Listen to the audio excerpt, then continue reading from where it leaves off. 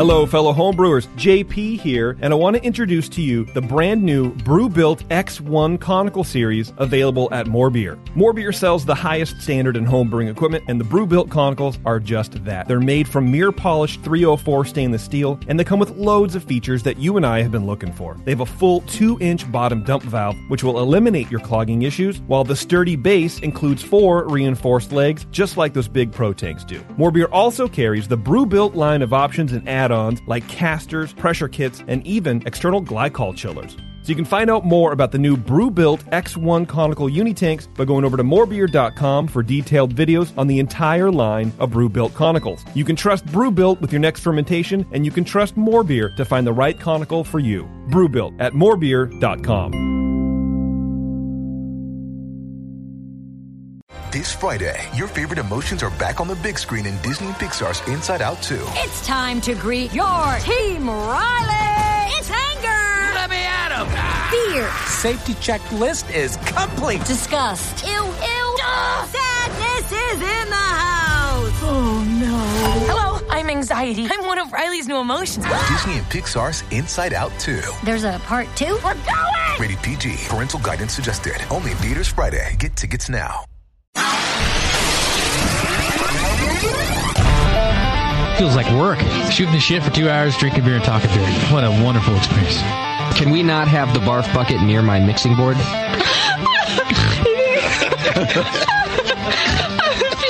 think everybody could read the book. I knew you were going to use this book as an excuse to quit doing this show. Mrs. Bub, if you want, I can mail you the Bub Timer. Yeah, Newcastle. Especially in the can. Have you ever had it in the can?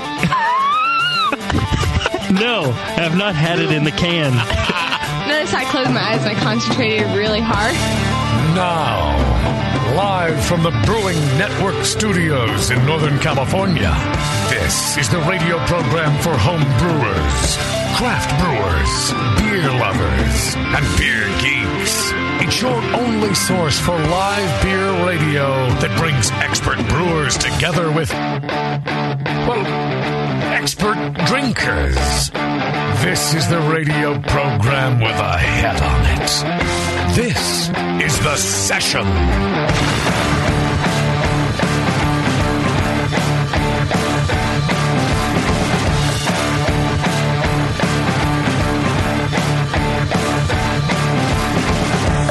Good day, boys and girls. Welcome to The Session here on the Brewing Network. I'm your host, Justin Crosley. Joining me today as co-host is Sully. Hey. I'm back. Sean Sully O'Sullivan from the 21st Amendment Brewery, of course. Bevo is in her fishbowl cage today, and JP's on his way, apparently. Hi. Yeah. It's good to see you again, Sully. You haven't done a show with us in a little bit. It's been a little bit. I'm excited to be back in the saddle here. I'm excited for today's show, actually. We've got...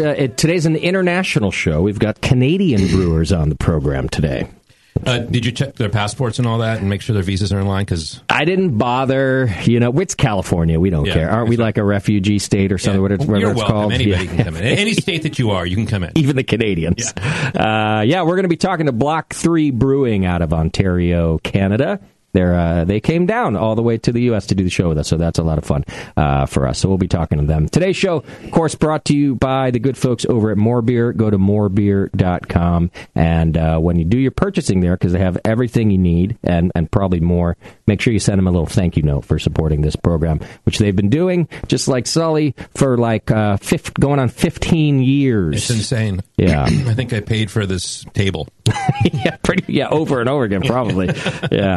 In fact, this June at the Homebrewers Conference, the Homebrew Con in Nashville, Tennessee, will be our 15th year. Oh my God! As a podcast. Jesus. So, yeah, that's wild to think about. I think that there's probably only a handful of podcasts of any genre that have been around for 15 years, because we were right at the start there. You should just pat yourself on the back right now. I do that. That's my, there's not a ton that I'm proud of, but that's one of them. I think we did your first anniversary maybe at the 2-1A. Yeah, we fit in the mezzanine. Most of it was computer equipment exactly. in order to do a remote broadcast. Because back in the day, you had big cabinets as computers. You just didn't have these small little desktops. You had a laptop. You had to bring in like this. Yeah. You know. Now everything fits in one case when I go do well, two to be fair.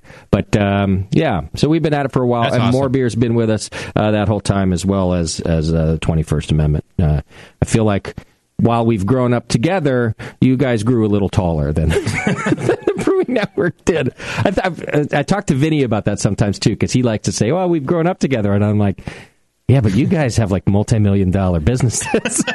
I'm in the bar version of my garage. It's way better though. It is better, and by the way, I'm proud of it too. You should be. You know, the bills get paid. That's all. There's no yachts involved, but the bills get paid. There'll be a yacht one day. That's right. More of a dinghy, but whatever.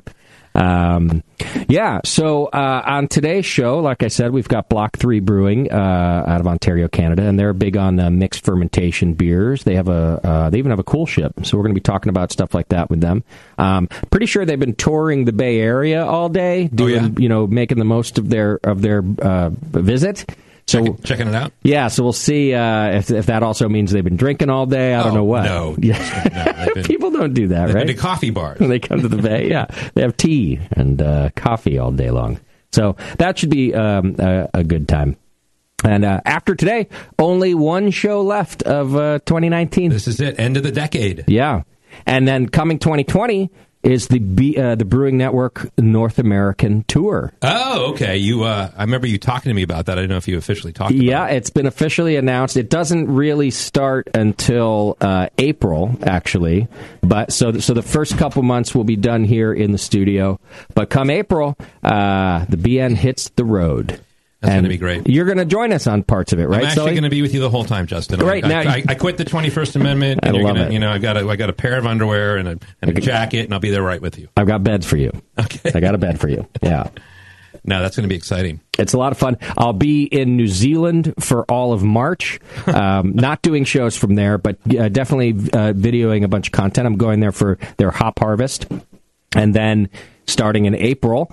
So you don't have a yacht yet, right? But, 15 years ago, would you ever dream of going to New Zealand for a month? Well, it was just a dream, as a matter of fact. So I will say that for almost the life of the BN, I've always thought like taking the BN on the road. It's been a dream of mine.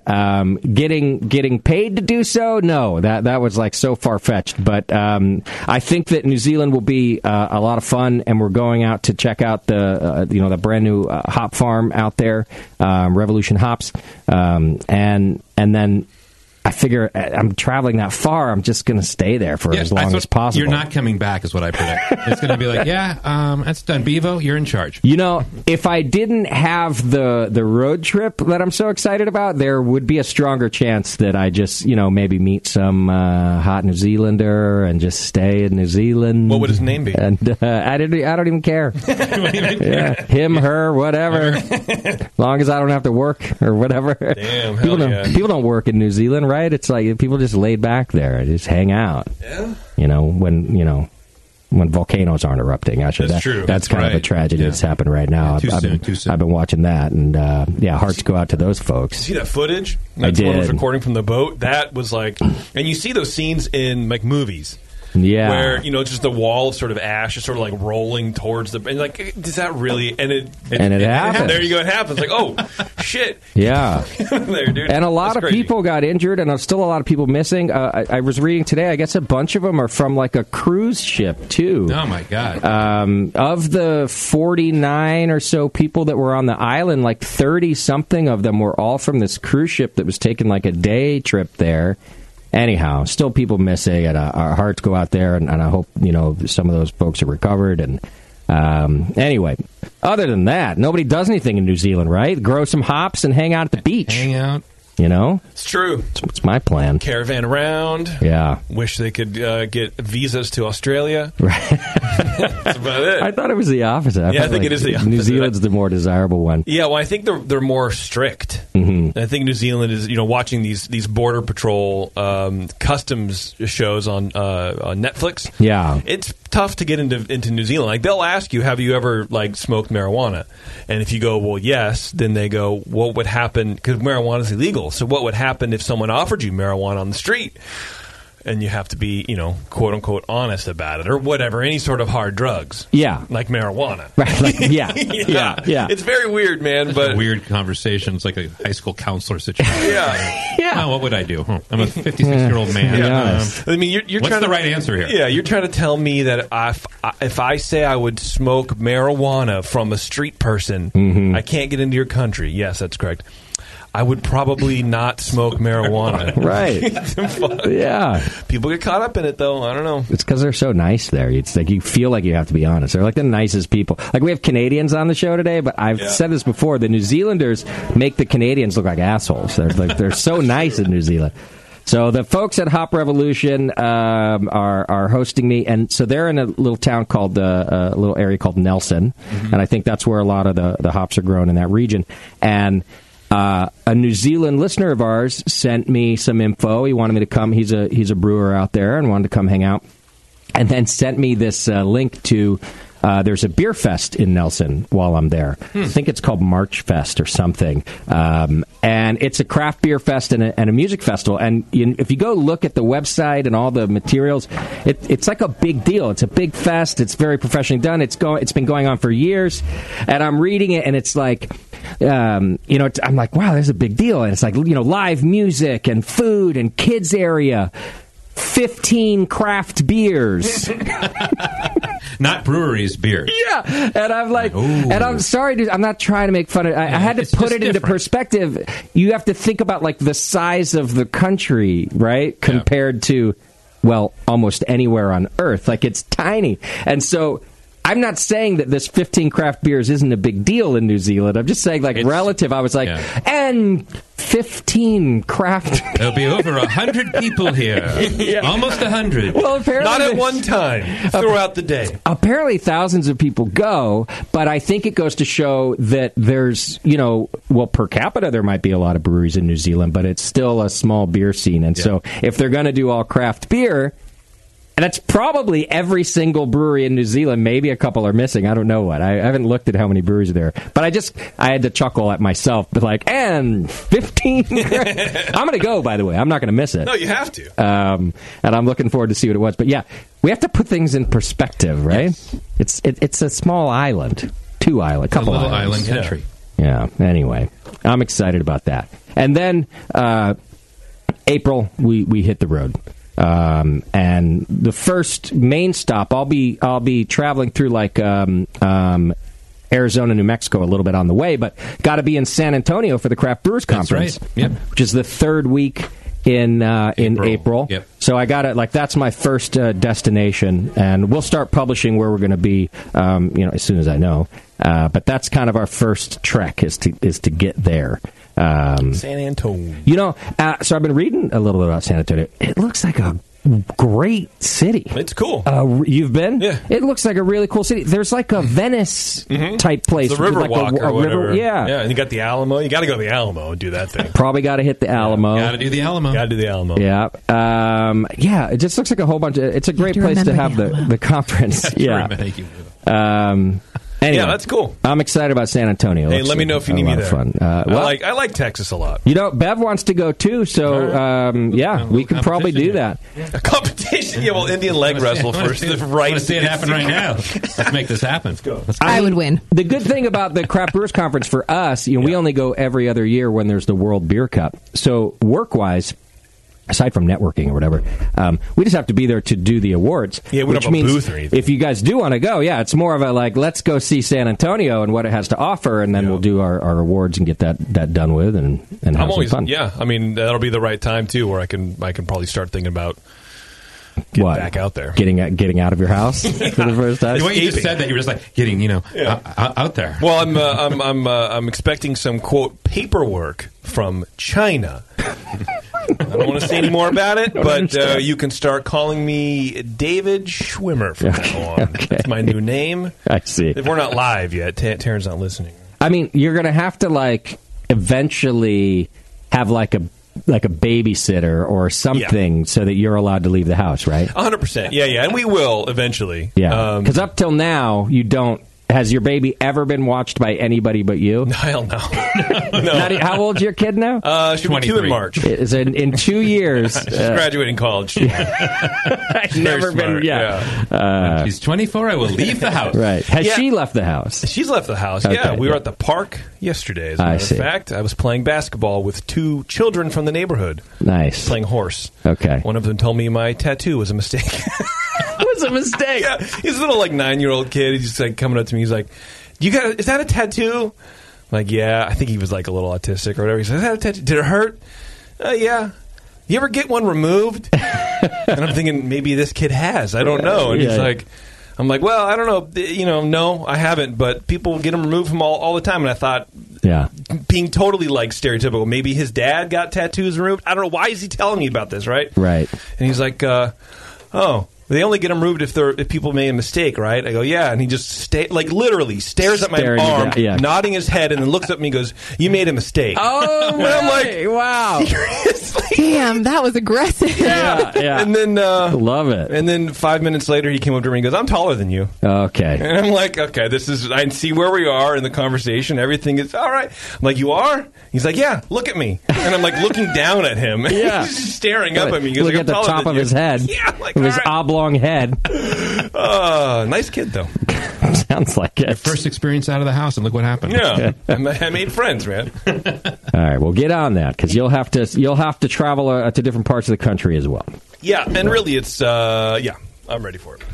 All right, let's get through some announcements. They're brought to you today by Beersmith. You can go to beersmith.com, check out the Beersmith brewing software, and get your free 21-day trial. It's the best software on the market, but luckily, you don't have to take my word for it because of the free 21-day trial. But Brad Smith over there really knows what he's doing. If you've been listening to me say this for years and years and you still haven't done it, trust me, go check it out. Go to beersmith.com, and you won't regret it.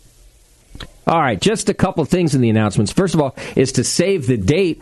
Our 11th annual Spring Brews Festival is Saturday, March 28th, 2020, right here in Concord, California. And I'm really excited about it. We started sending out our brewery invites today, and it's going to be just a good time. 11 years we've been doing that. And March 28th? Yeah, March 28th. I'm just putting it in my calendar right Attaboy. You'll get your invite later this week as well. Thank you, sir. 11 years we've been doing it. I'm really excited. It's going to be a good time. So save the date. You can travel here for it. It's worth coming to. It's a lot of fun. You get to hang out at the Hop Grenade before and after, and I'm looking forward to it. Awesome. With the holidays upon us, if you want to support the Brewing Network, you can do your Amazon shopping, and I've made it super easy for you. There's a giant posting on the homepage that says Amazon shopping. It's huge.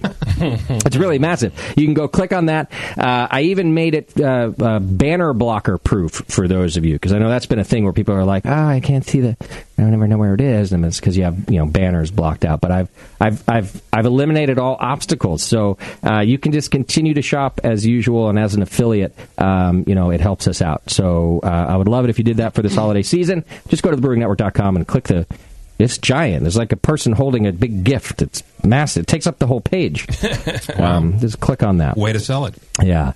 All right. You can also support us by subscribing and joining the BN Army. Just hit the donate button. And for as little as $2 a month, you're entered into the More Beer monthly donation giveaway, which enters you for a chance to win $100 to spend over at More Beer. The more you donate, the more you're entered. And we do that every single month. Just make sure that your email address is current in PayPal so we can let you know if you won. And we love you for having subscribed for so long. Those of you who have been doing it for a while. Really appreciate it. And if more of you do it, it will help us as well.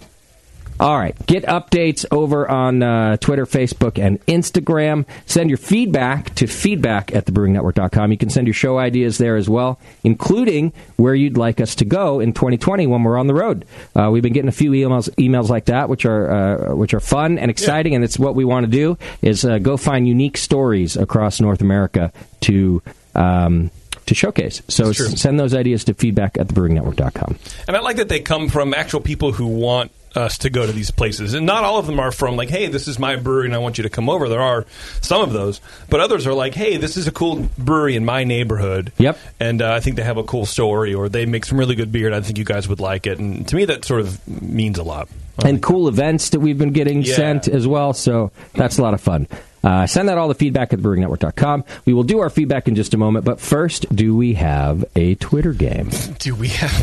Sure, of course we do. And it's great. All right. Yeah. Good, because our sponsor of today's Twitter game is worthy of a great game. It's the 21st Oh, hey, of May. how you doing? That's right. A new brewery. Their seasonal release of Tasty IPA is still on the shelves. I just got some myself the other day. And, of course, it is near and dear to the BN Army's heart because it's a collaboration with everyone's favorite brewcaster, Mike Tasty McDole. At 6.8% and 58 IBUs with its straw color, Tasty IPA drinks easily, but isn't necessarily easy drinking.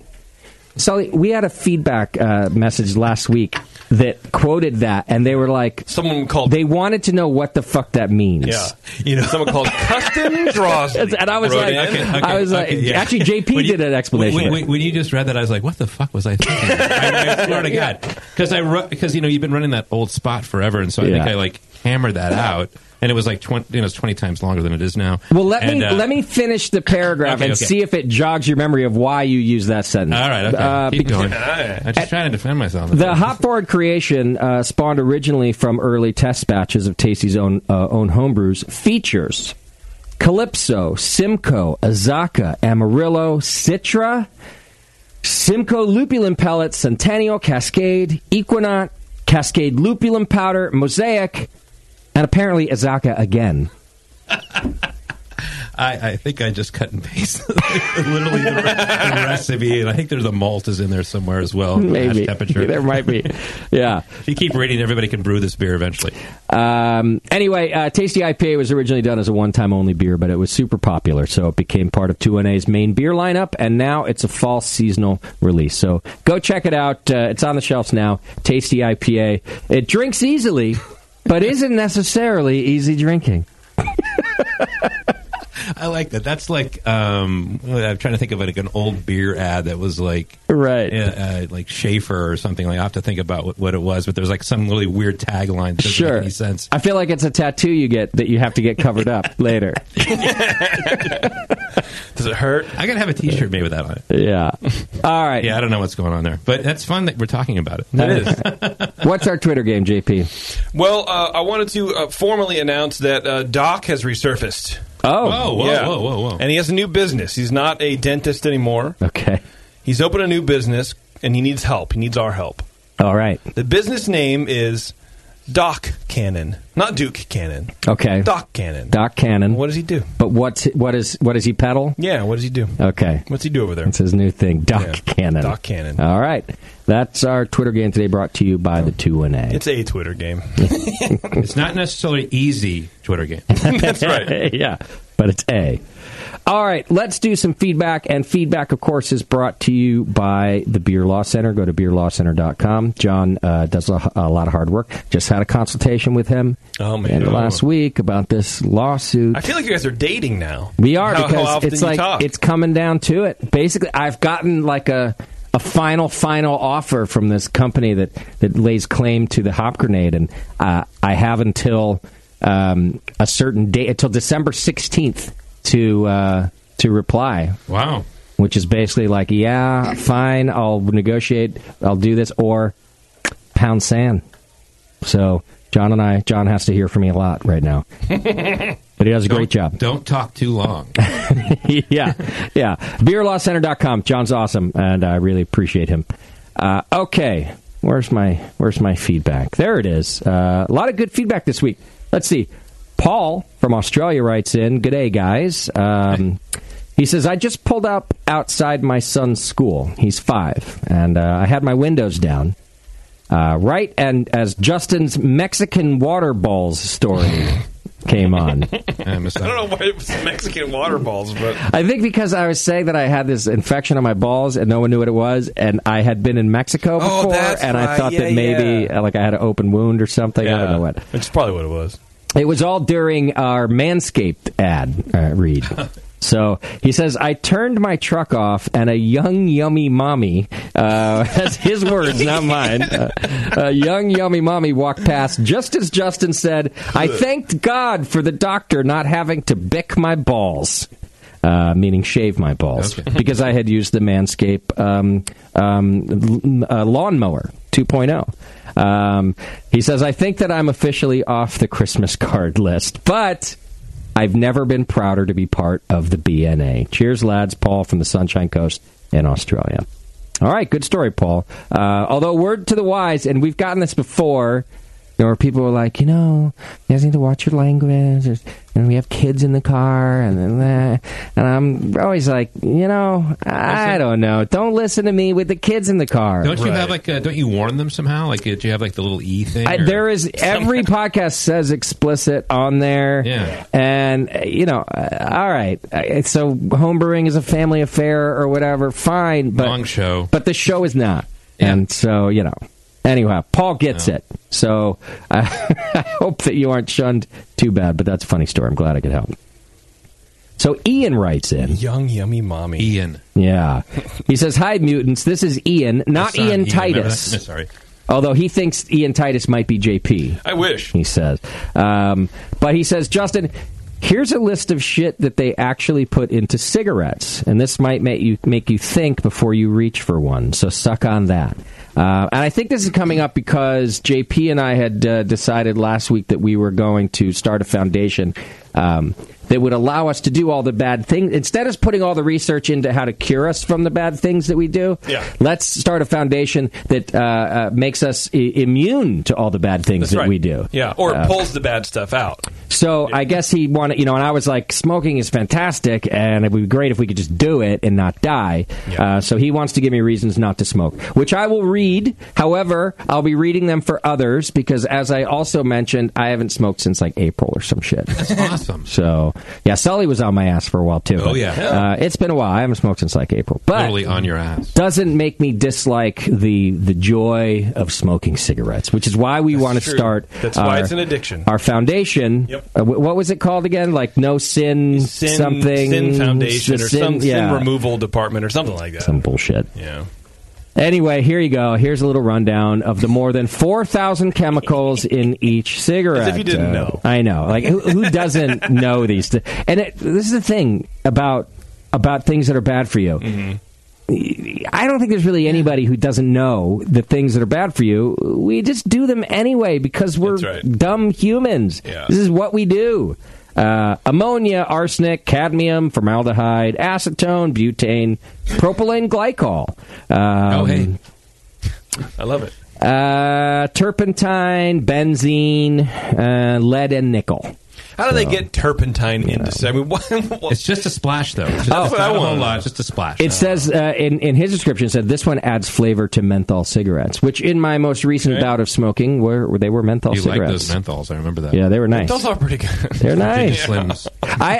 I will admit that I think menthols are probably responsible for me starting again because I had after I'd quit for like 13 years or whatever, I would occasionally like take a drag off of a friend's like while we were camping. Mm-hmm. And if they were regular, they just tasted awful. Like it was the worst thing. Yeah. And then someone gave me a menthol once in the same like sort of thing. I was camping and I was like, oh, well, that's not so bad. Well, you should really just start vaping is what you should do. No, that's big a whole puffy clouds, dude. Were you a clove guy at all, ever? I was, yeah. I did that, too, yeah. It's like sort of the for sure. gateway to cigarette smoking. Yeah, I've weaved in and out of that scene. Anyway, all right, Ian, hey, thanks for writing in, but I'm off the smokes, for now. Good job. Thanks, man. I mean, whatever. I didn't quit because I didn't love it. I fucking love smoking. It's so great, but... Well, you gotta, I needed one less vice. You gotta do what you gotta do. Yeah. You'll be fine. All right, so this one is from Andrew, who wrote in last week about his temperature control issues and wanted advice on what he could do, what kind of beers he could make without any fermentation temperature control. So he writes in, hello, everyone. Thanks for taking the time to share my feedback. To give some more context, though, my issues around temp control are more space-oriented than desire. Finding the room for a fridge is near impossible, unfortunately. But I do like the idea that JP gave, by the way, of a towel in a tray and wicking the moisture up over the fermenter. That's right. He says, I'm using a Fermentosaurus and plan to check that out. So thanks heaps. I'm gonna MacGyver that shit. All right. And also, the other suggestion was to brew with some Kvike, because that's like all the rage. And he says this weekend is going to be Kvike shopping. All right. So good luck. Hope you Andy. find one that fits, man. Keith writes in, this is about our road trip. I listened to the Buffalo Creek show and the feedback segment that people emailed in with suggestions for your 2020 cross-country trip. 2 suggestions were for events in Wisconsin and Illinois around August, which happens to be a great homebrewing event in Michigan right around the same time. The Michigan Homebrewer Festival. It's the 3rd week in August. It's at an old Boy Scout camp. So I should bring Sam. Sam has a weird thing he wears Boy Scout uniforms. What's going on with that family? He's a strange guy. So Sam will have to join if I go to this and wear his Boy Scout outfit. Yeah. Anyway, homebrew clubs from all over the state show up for a 3-day camping event. That's a lot of homebrew camping, by the way. That's a long time, yeah. Starts on a Thursday, ends on a Sunday. Wow, that was painful. That's a 4-day. Come on, Thursday through Sunday? He said it's basically a beer festival with nothing but homebrew. Clubs set up booths and various themes, etc. There's a whole bunch of other stuff happening. We have this similar thing here in NorCal. I always used to like to go. I haven't been in a while, so... he said it's also part of the Michigan Beer Cup, which is the largest homebrew competition in the state, and the winners are announced on Saturday, which means Saturday's probably a party. Yeah, Saturday, it's a fucking shit show. I'll go Friday, Saturday, to do the 2-day thing. Just go Saturday. It's a great venue, secluded in the woods. Don't worry, you won't hear any banjo music, and you're just a short drive from town, which I guess he's just trying to make me feel like I'm not going to get murdered. Right. I think it's a perfect event for you. Just roll in the RV and start drinking. From Keith. So, Keith, thank you. I will absolutely look into this and see if I can put it on the list. That sounds fun. Phil from Suffolk, England. Phil. Writes in, hi, Brewcasters. Season's greetings from England. I've been a long-time listener from way back when, but most recently got back into the session. I haven't brewed in a while. But never stops me from enjoying your show, and glad to see that amongst a few cast changes over the years, some things never change. People keep writing that. I don't know what never changes. I don't know. Our immaturity, probably. The tone, the vibe of the show. Okay. You. He goes on to say, you guys really know how to make me feel great about myself. I know that no matter how shitty my day can get, at least I didn't actually shit on anyone today. I think maybe that's what he's talking about, how we're just big messes. Well, who shit on... You literally pooped on someone. The story you told about running over the blanket or whatever. Okay, but I was also 8. Yeah. I read that today. I was like, who shit on somebody? Yeah. Oh, me. That makes sense. You shit yourself, too, so there's that, maybe. I think you're talking about Roger. Right. I was like, but he says, I did nearly piss myself when he heard that story. Oh, you got a turd coming. It was a good story. That poor couple. I hope they tell the story fondly today, too. Like, this kid one day. Gather around, family. Let jumped me tell you the story over our picnic of and the flying turd. Shit on our blanket. Anyway, he goes, I thought I would chime in on your discussion about self-serving beer. Now, this I brought up in the news last week, where I did want to talk about the places where you actually go up and serve yourself your own beer, but I also wanted to talk about ordering at a table, like without a server, like you just have a little iPad and then the beer shows up. And he's chiming in on that. In England, we have a chain of pubs called Wetherspoons, and the pubs all serve food and a good selection of beer really cheap. As a result, they tend to get super busy, and you can spend ages just getting served. However, fairly recently, they've released an app where you can order food and drink straight from your phone and get it sent to your table. In fact, you can even order it before you get there. What's brilliant is that you can browse the menu from each pub and see what's available even before leaving your home. That's what I didn't understand. So you can order it before you get there, but how do you know where to get it? Like, are they going to bring it to you, or there's like Disneyland has this mobile order, but you can't say you can't hit the "I'm here" button unless you're there. You're there. So you can choose your time, which is great, and you can do it with beer, by the way, Disneyland or DCA. But that just seems weird to me. Like, I'm going to order 4 pints and then I'll be there in 10 minutes. Well, then when they're poured, what are they just sitting out there getting warmer? Well, it's England. I don't know. Yeah. Oh, okay. Well, right. Not going to get flatter or warmer. Yeah. I'm kidding, England. I don't know, but I'd be willing to try it out. I want to find out why. I think that's a great idea. And I do, I do kind of like the idea of just ordering off your iPad at the table or whatever, and then the beer arrives.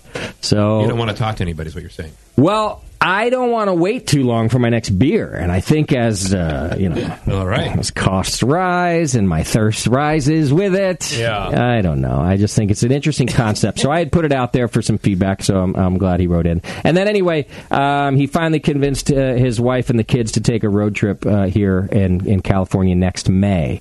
So he's going to start in San Francisco, make the way down to San Diego over the course of 10 days. He says maybe a possible show idea for us Limeys would be a top list of best places to drink and visit in California. God, that's that's I a like hard. the idea. No, it's a great idea. Yeah. It's hard. It's hard, but without going to every place experts in like San Diego, I know, but there's 600 breweries. Let's in just San start. Diego. There's the San Leandro. There's the 21st Amendment, right? And they also have a location in San Francisco. Sure, which is number which is one and on number your way two. south. Yeah, that's on right. your way south. So far we got it covered. Yeah, and we could probably just stop there. Yeah, I love that idea. Yeah, I'm going to think about this, Phil. Actually, I think maybe we should do a show. We've never done a show like that where we generally abstain from giving our recommendations officially. Correct. You ever notice that? I never thought about that till I got this email. We will certainly recommend places. We'll be like, oh, I loved it when I was here. I love it when I was there. But we have never really organized an official, like, all right, in 2019, this is our top 10. Right. We don't do that, and we probably, should. People listen, you might alienate people. You might, why am I not on that list? Right. And then I have to have a conversation with you about sponsorship. Which is only partially why I've avoided it. I think we don't think that way in general here. We're just like, we'll talk about what we like in the moment. We'll talk to Canadians. And then the moment goes away next week anyway. Yeah. Right. So we don't feel the need to make it super official. I guess I've thought about alienating people in the past, but I don't know, the top 10 list is the thing. It's been the thing for years now. Everyone likes to click on the top 10 whatevers. And I will say, actually, when I read about top craft beer bars in the U.S. that publications that I respect put out, I have the exact same reaction you just mentioned, Sully. I'm like, well, why the fuck is the Hop Grenade not on that? Are you kidding? We have a killer bar, and why has that never happened? And I tend to think that they're bullshit, they're biased for whatever reason.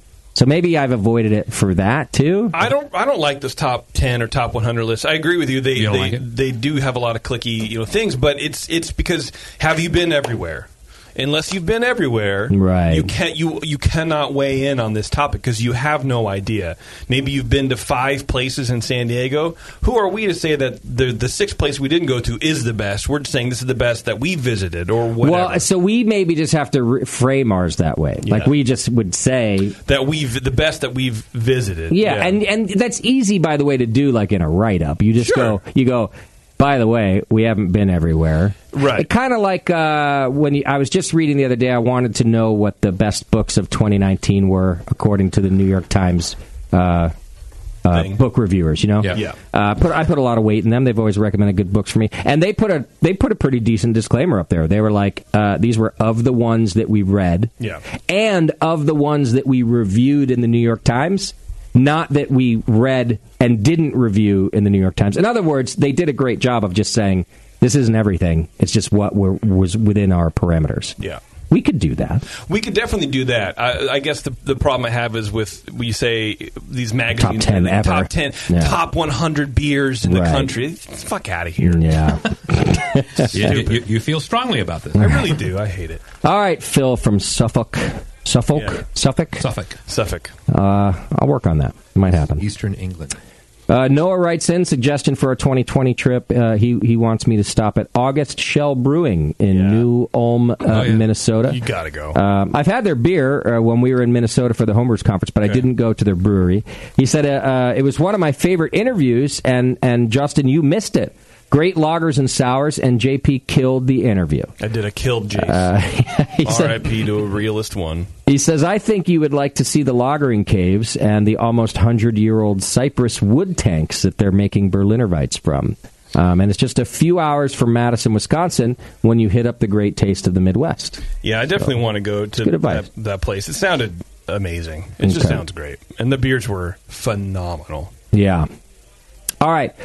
The Hoppy Honky. Right. You know what? I was going to put his real name, but he signed it that way, so he just left it at that. Go what it is, man.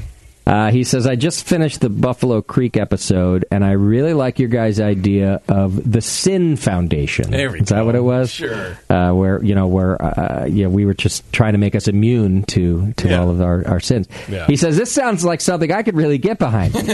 Of course it does. Who doesn't love this idea? Right.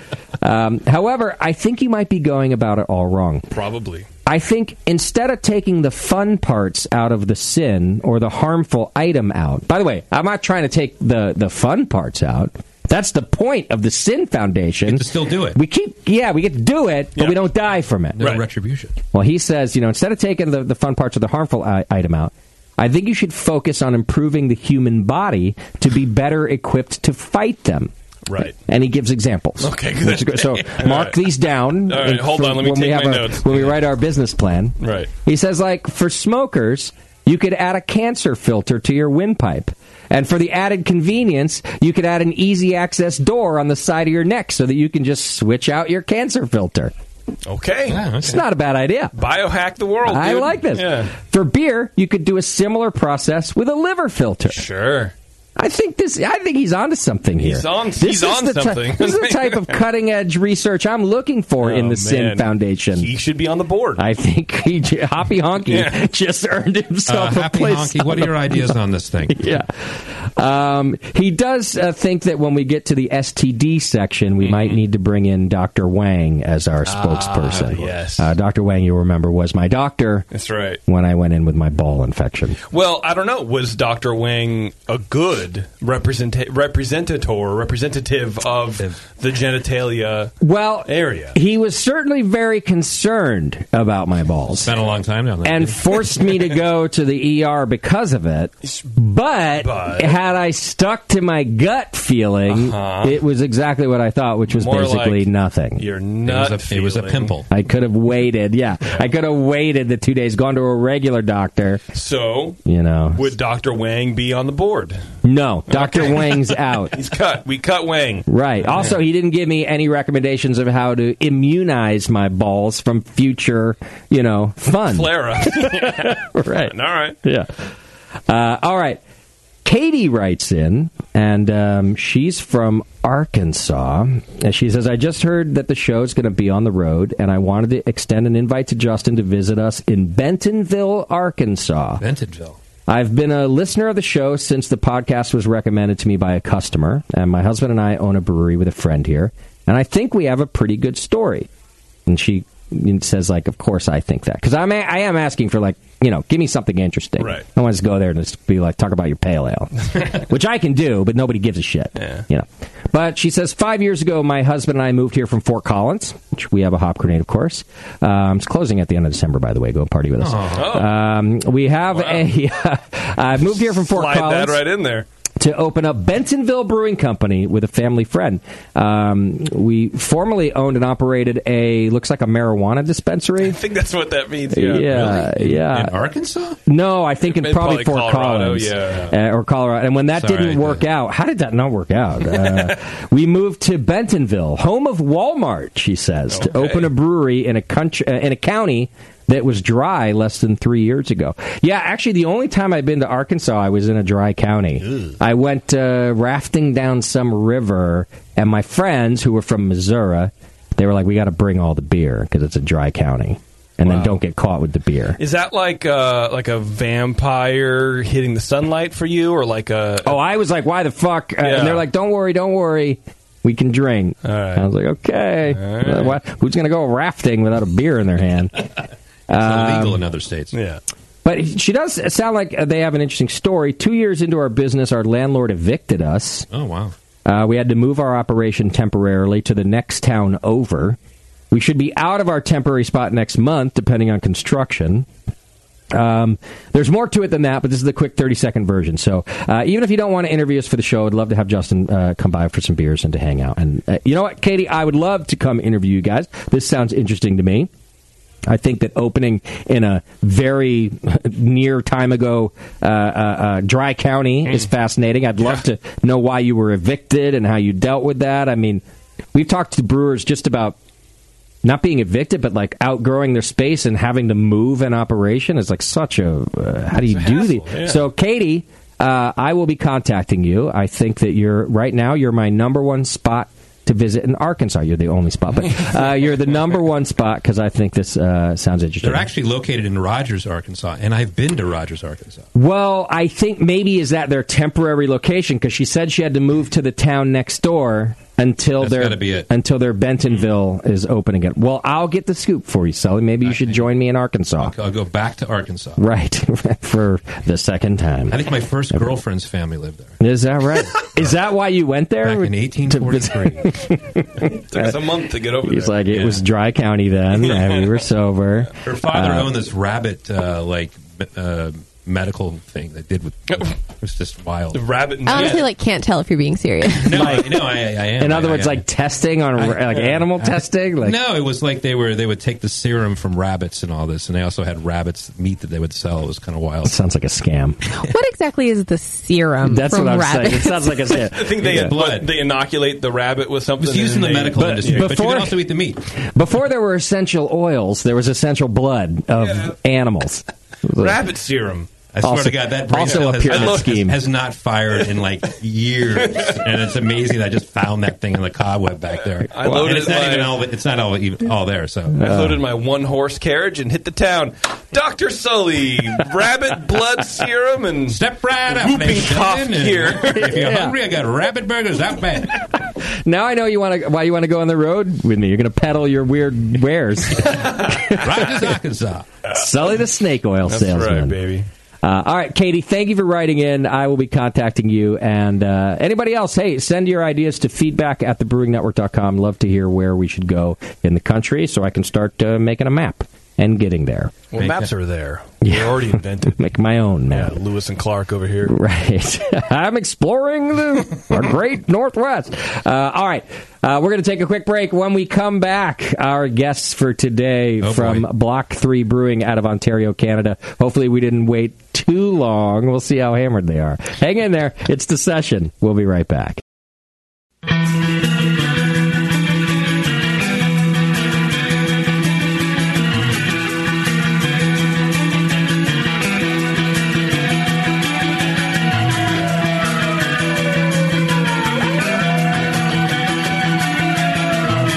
You're tuned into The Session.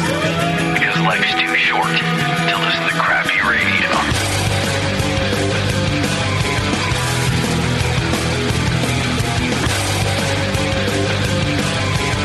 All right. Welcome back to the show. Thanks so much for hanging out with us today. And as promised, Block 3 Brewing Company out of Ontario, Canada is with us in the studio. They traveled all the way down from Ontario, which I don't even... There's an ocean between us, probably. At least a Great Lake. Like two. There's at least two oceans, maybe two Great Lakes. I don't know what. Welcome to the studio, guys. We've got Graham Spence, who is a co-founder at Block 3, as well as Kevin Freer, the head brewer. Yeah, thanks for having us. I'm glad you guys came in. So y'all wrote to us, which I thought was very cool, and let us know about you. And I always like it when folks like you are like, I know we're far away, but we will come into the studio and do a show. And that means a lot to me because it just makes it so much more fun. We kind of called your bluff, and then you kind of called our bluff. Yeah. I was like, all right, you're going to make it. And you're like, shit, how many miles do we have on the credit card, guys? Can we get there or what? Hey, my wife thinks I'm on a brewing conference here right now. So is that what it is? Yeah. So I shouldn't send out the links to how to listen to the show? Whatever. We can figure this out. We're talking. It's a conference. It's a conference, yeah. I mean, we've got another professional brewer in the studio with Sully. So, all right. Do me a favor, though, Graham. Get that microphone real close to you because I want to hear the story and make sure everybody can hear you guys. All right. There we go. So that's nice. So where in Ontario are you guys exactly? It's kind of a small town, right? That you're at? Yeah, we're in St. Jacob, so Kitchener-Waterloo area. Okay. And how long have you been open? 6 years. Really? Were you a pro brewer before anybody, or did you have another life as another career? I'm an accountant by trade. Okay. I'm just a connoisseur. Got it. I have literally only brewed beer for a living. Oh, really? Yeah, I've been doing this for like 10 years now. How old are you, can I ask? I'm 32. Okay, you little baby. He's a baby seller. He does look young. I don't look a day past 29. So, in other words, like what, you were at university, and then your first like real job was a brewing job, or what? I was a musician. Oh, there it is. Yeah, okay. yeah. And then turns out you don't make a living playing jazz. No, I tried to do the same thing. Didn't happen. In fact, the very microphone that you're on, were all like when I was in a band, I was like, well, I'm just going to take this equipment and build a studio and try to make a living that way. So I hear you on that. Yeah, so I mean, the brewery's been around for 6 years, which in Ontario is a long time. Okay. The beer scene is kind of coming up there. So I've got a good friend, lives up outside of Toronto in a little town called Markham, as a matter of fact. Is it Toronto or Tirana? Oh, wait, who says it that way? Well, who doesn't? Is that how you guys say Tirana? Yeah. Tirana? Tirana. I have never heard that before. To be fair, my friends that live there are from England, so they wouldn't know either. No, they wouldn't know. Yeah. Outside of Markham, though, yeah. Outside of or in Markham, I think. And I've been going there for years, since before the Brewing Network ever started. And I will say, I remember a time where there was no craft beer available to me there.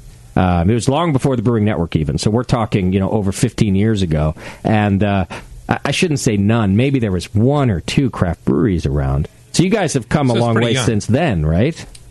Yeah, Markham's... but I mean all of it. Let's just talk Canada in general. So, because you're saying like 6 years is a long time, and I agree with you. Like you guys are veterans because the industry there is pretty young.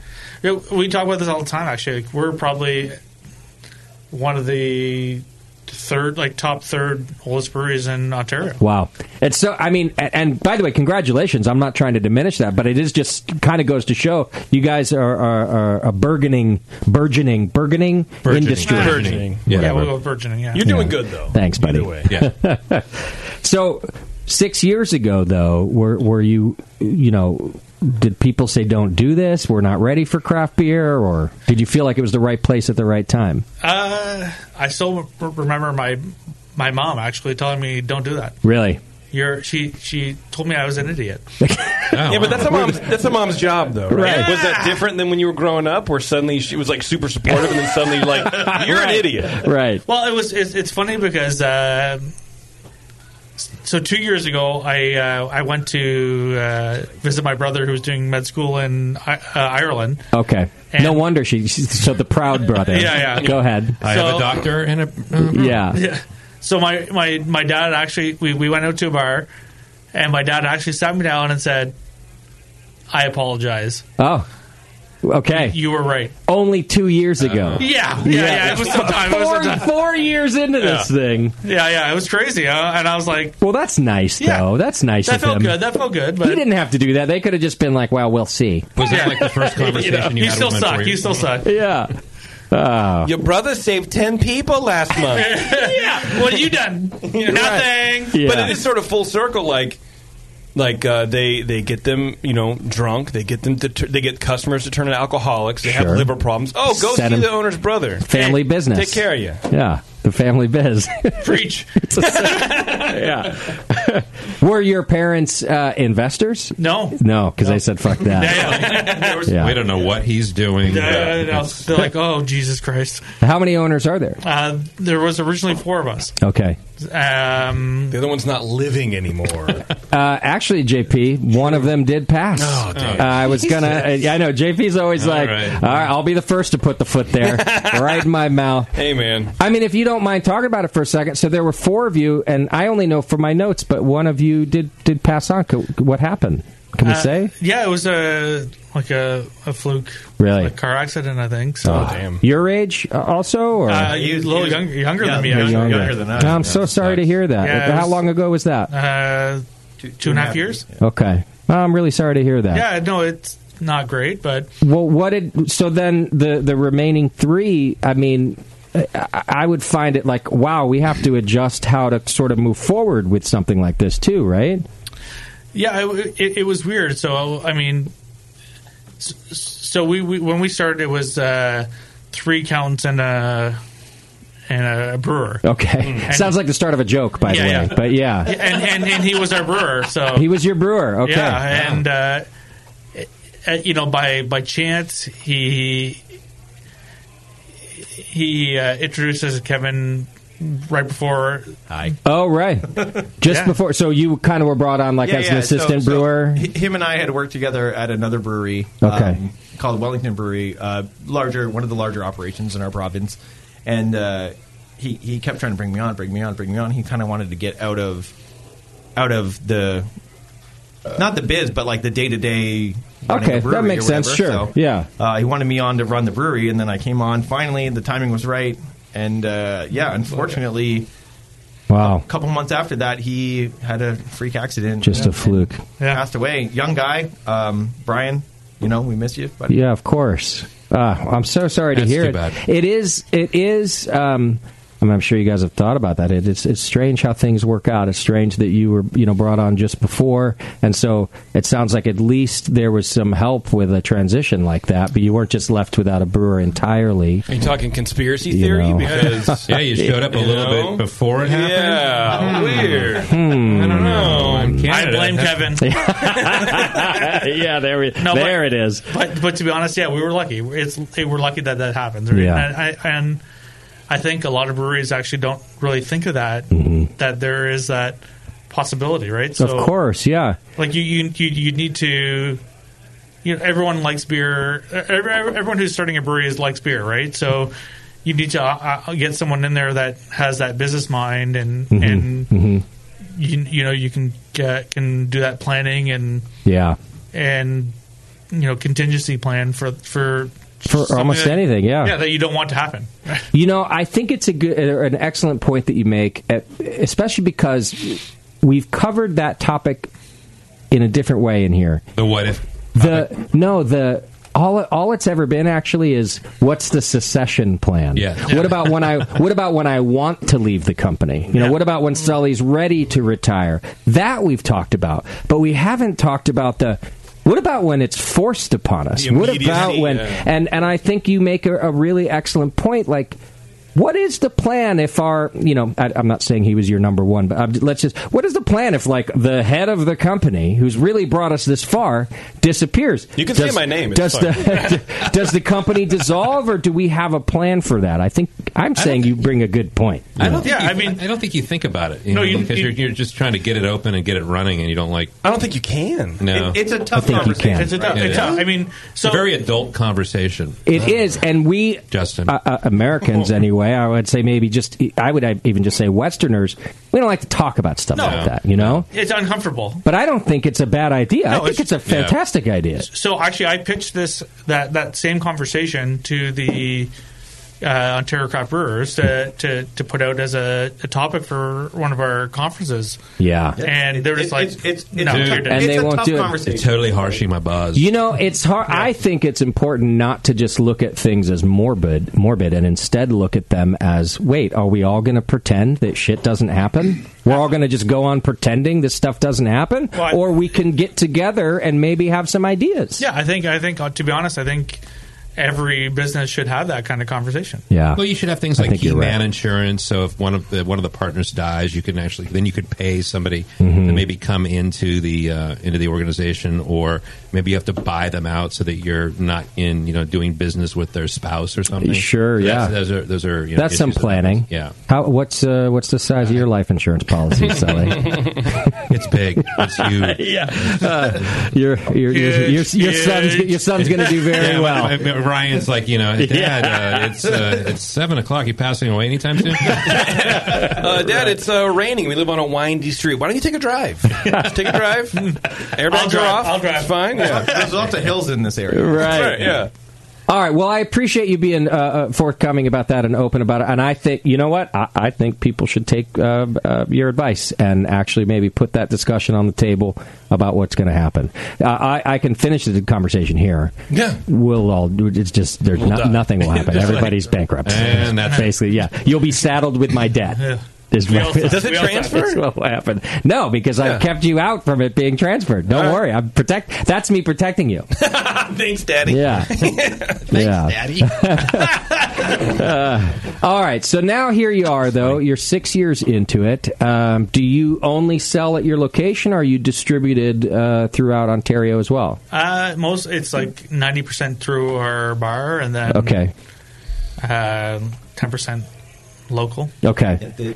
Our system's a little bit different than it is here. Something just happened to your microphone. Oh, man. There you go. Are you back? There you Hey, there we are. Yeah, you guys have a weird state-run. Yes, you do. Whoa! State? Provincial. Yeah, our government. Is that it? Oh, sorry. Are you a province? Yeah, province. Yeah. Fucking How royalty. dare you? See, and the New Zealanders would have brought that up way more politely. I told you. Yeah. The New Zealanders, you guys are known as like the nice people on Earth. I think New Zealanders make you guys look like assholes. That's how nice they are in New Zealand. I'll take it. Graham is an asshole. So you have different. You don't have like a 3-tier system. No. So we. No. No. Oh, hell no. It's similar. There are similarities, but we can't. We can't sell. We don't have like liquor stores. You can't go to a liquor store. All the liquor stores are owned by the government. State-run stores. Yeah, you don't have privately owned liquor stores. Provincial. Yeah, provincial. Okay. Look, it's just like the Metro. Just convert state to provincial. Right. We were talking about this today, actually. What is a mile?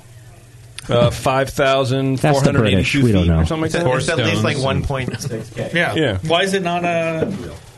Try that wire again. Why not for a me, kilometer? Sully. Why not a kilometer?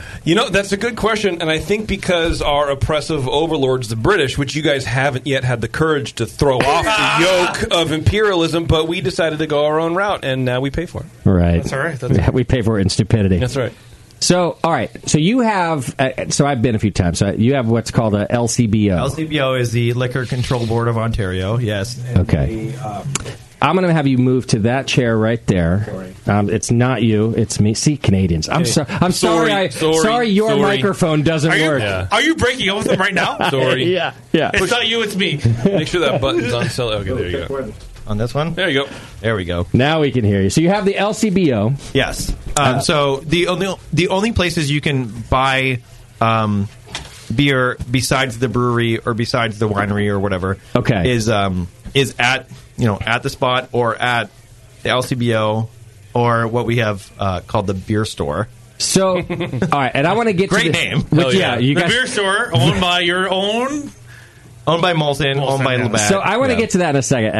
And by the way, Canadians, very clever. Yeah. The beer store. Hey, what do you want to call it? Yeah. What do you want to call what? The beer store. Perfect. It's not in French, though. No, what do you want to call it?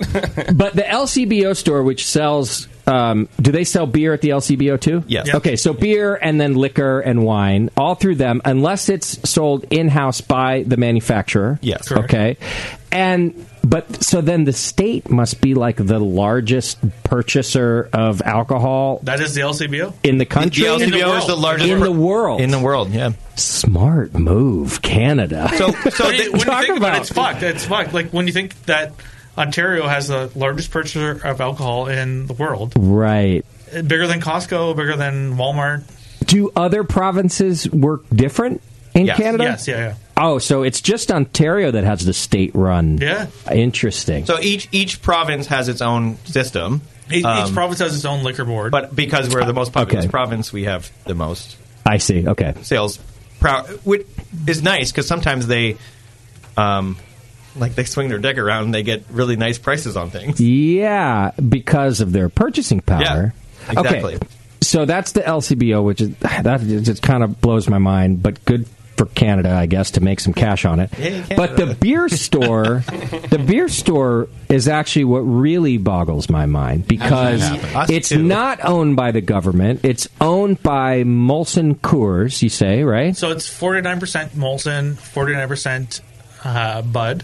Okay. And then 2% Sleeman. So whenever Sapporo. So when these laws were being made, the Canadian government decided, well, look, we're going to control this big chunk over here, but somebody or multiple somebodies clearly lobbied enough to say, well, you better give us a piece too, or else. I mean, I'm just trying to figure how this went down. It's crazy because in the beer store world, they're the only ones that can sell 2-4s.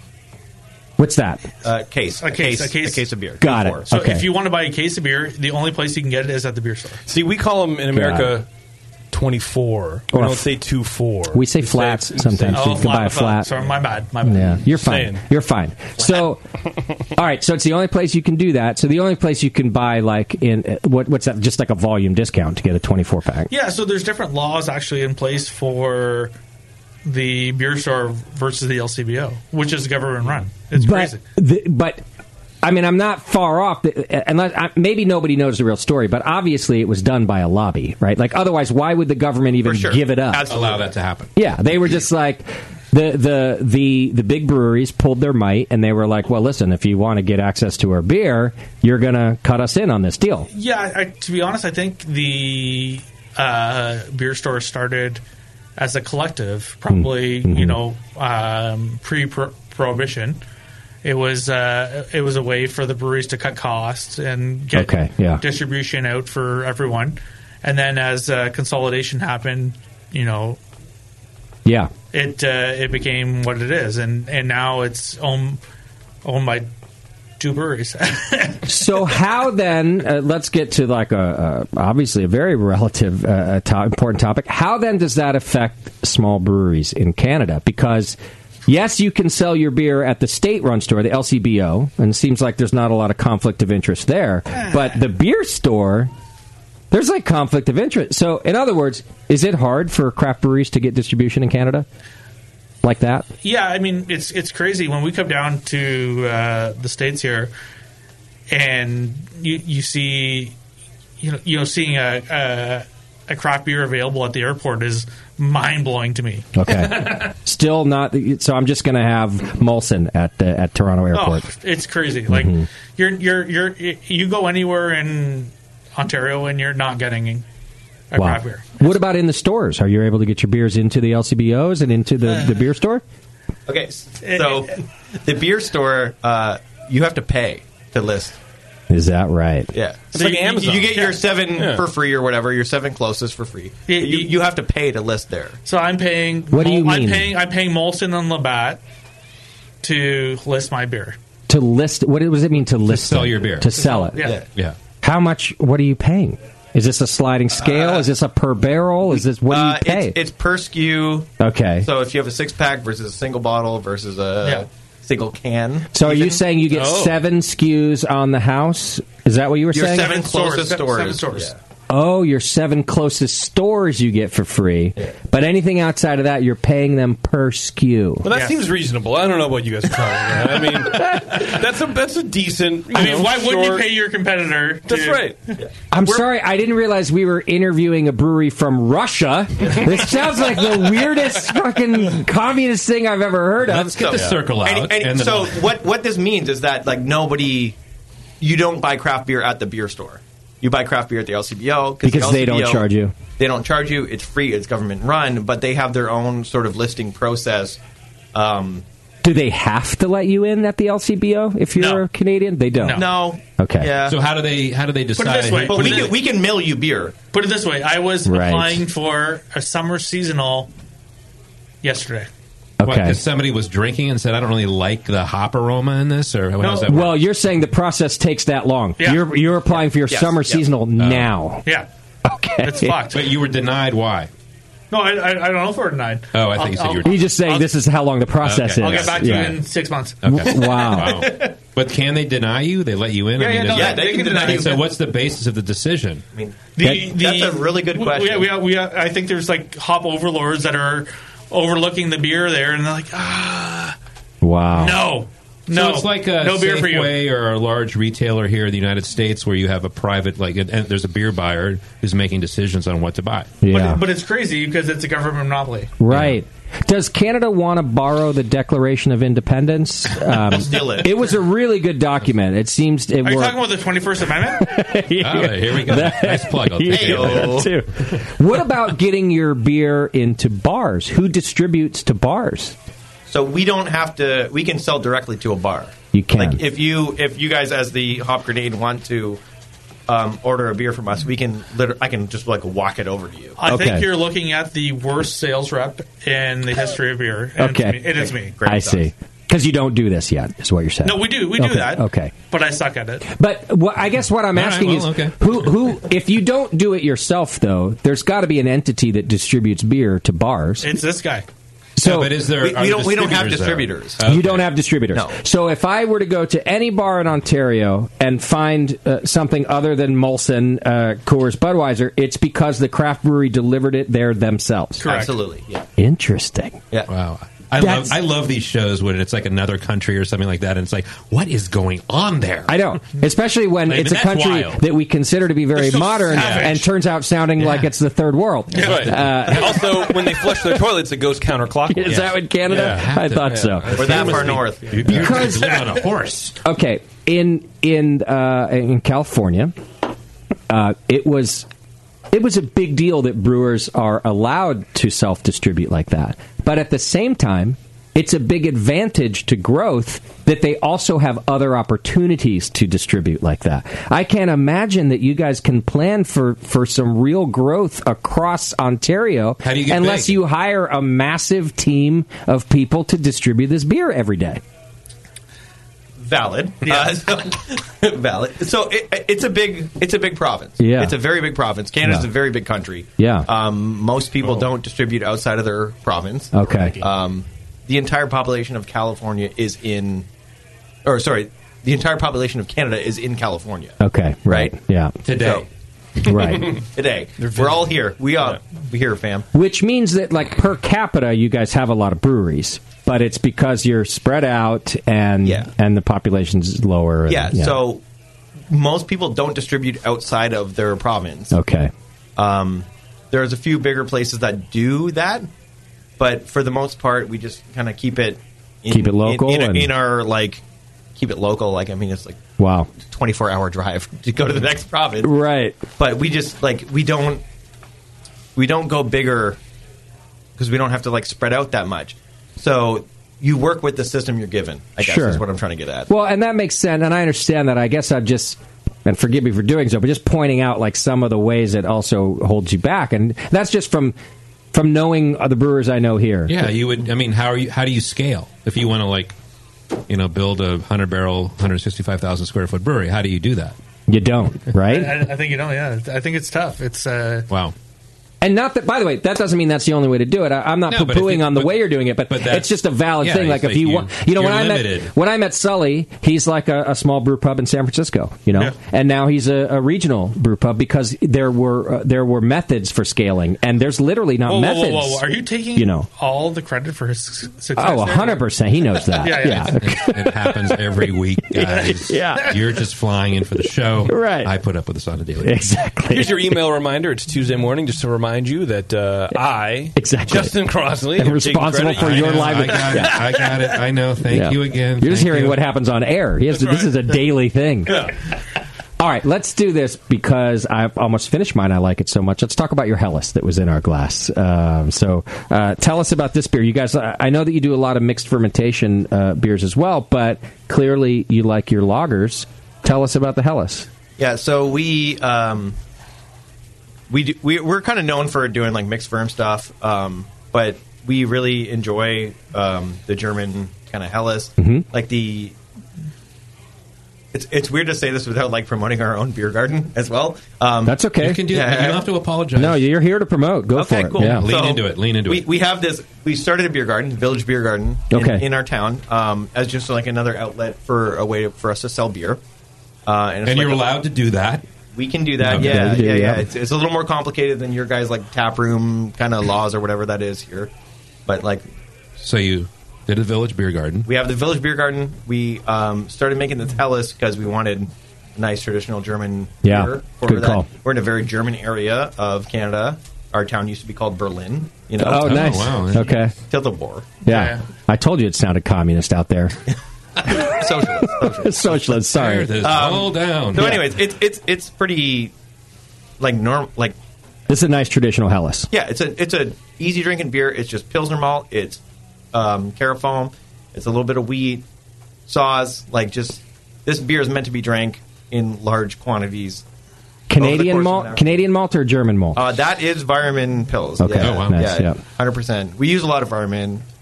This is a great beer. Thank you. This is very good. And its name is interesting. It has some history behind the name. What is it called? Is it Hollinger? Hollinger. Yeah. Hollinger Helles. Yeah. And what significance does the Hollinger name have to you guys? So we just bought a beer garden in town, and that's the family that started Home Hardware. Hollinger. Which is like the Canadian version of the Home Depot, I think, right? Like a major hardware store chain. Yes. So the Hollinger family started Home Hardware out of the town you're in. Yes. Nice. Okay. Yeah, so it's kind of cool. It kind of brings it back. And so your beer garden isn't like just a piece of land. You bought like an old house that was owned by the Hollingers? Yeah, we bought a house that actually predates Confederation for us. So, okay. 1865 is the age of the house. Confederation for us. So, the country started in 1867. So yeah, it's kind of cool. Like we have actually a house. Cool. Yeah, we have a house that's older than the country. And it just has like a big patio or a big yard or something that's the beer garden? Huge patio, 100-seat patio. Nice. Terrifying basement. Don't go down there. Don't go down there. Really? Yeah. Oh. What was the house before you got? Was it like dilapidated, or was it like a historical site? What was it before you just got it? It was like a shop. Like, thank God it wasn't a fucking historical site, because otherwise I would have torn that thing down. So. Yeah. Okay.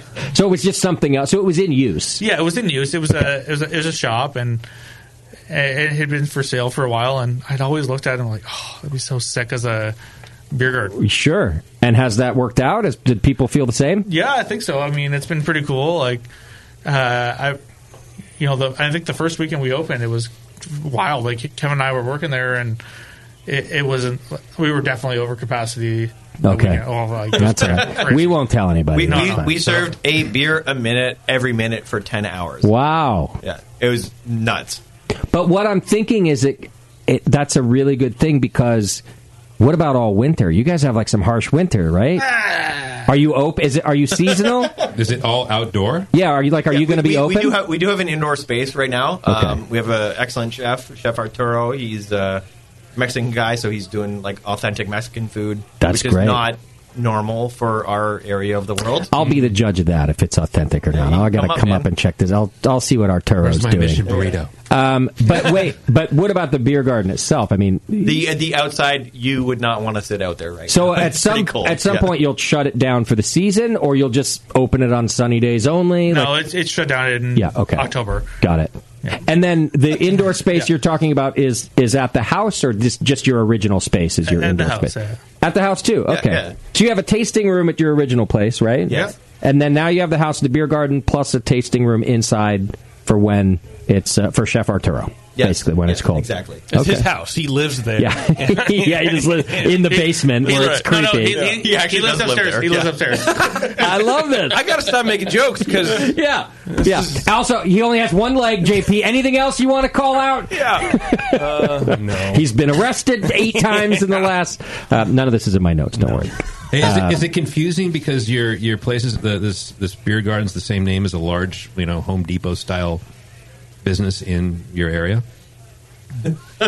Well, it's not named that anymore. Yeah, we don't call it Home Hardware Beer Garden. Hardware Beer. What do you call Maybe it? you should. What do you call it? It's called the Village Beer Garden. Okay, because we are in the village of St. Jacobs. It's just formerly owned by the family. Yes. Mm-hmm. Is the family still around in town? Like, do they have some giant mountain they live on top of, or no? I think actually the original owner, like the guy who started Home Hardware, passed away just like 2 years ago. Okay. But way to go, Justin. Yeah. Bring that up. But he was walking around town like a boss every day. Drinking beers. Yeah, he's having a good time. Really? Yeah. Did everyone just... Mr. Hollinger. There he is, Mr. Hollinger. Everyone knew him. That's so cool. It was crazy. I like that. Good for him. And the family, like when you the beer of the same name as their family, like they don't. Oh yeah, like did they like that? Yeah, like they have a Hollinger Helles. Yeah, I mean, I think did you get a letter? No. Not for that one. Not yet. Not yet. But you've gotten letters before. Yes. Nah. About what? If you're not getting sued, you're not trying. Nobody sues anybody in Canada. That's right. It's all just letters. There's no actual lawsuit. How's that hop grenade thing working for you right now? Right. But that's because we're assholes. Yeah. Of course we They sue were serving people, Pliny the Ontario.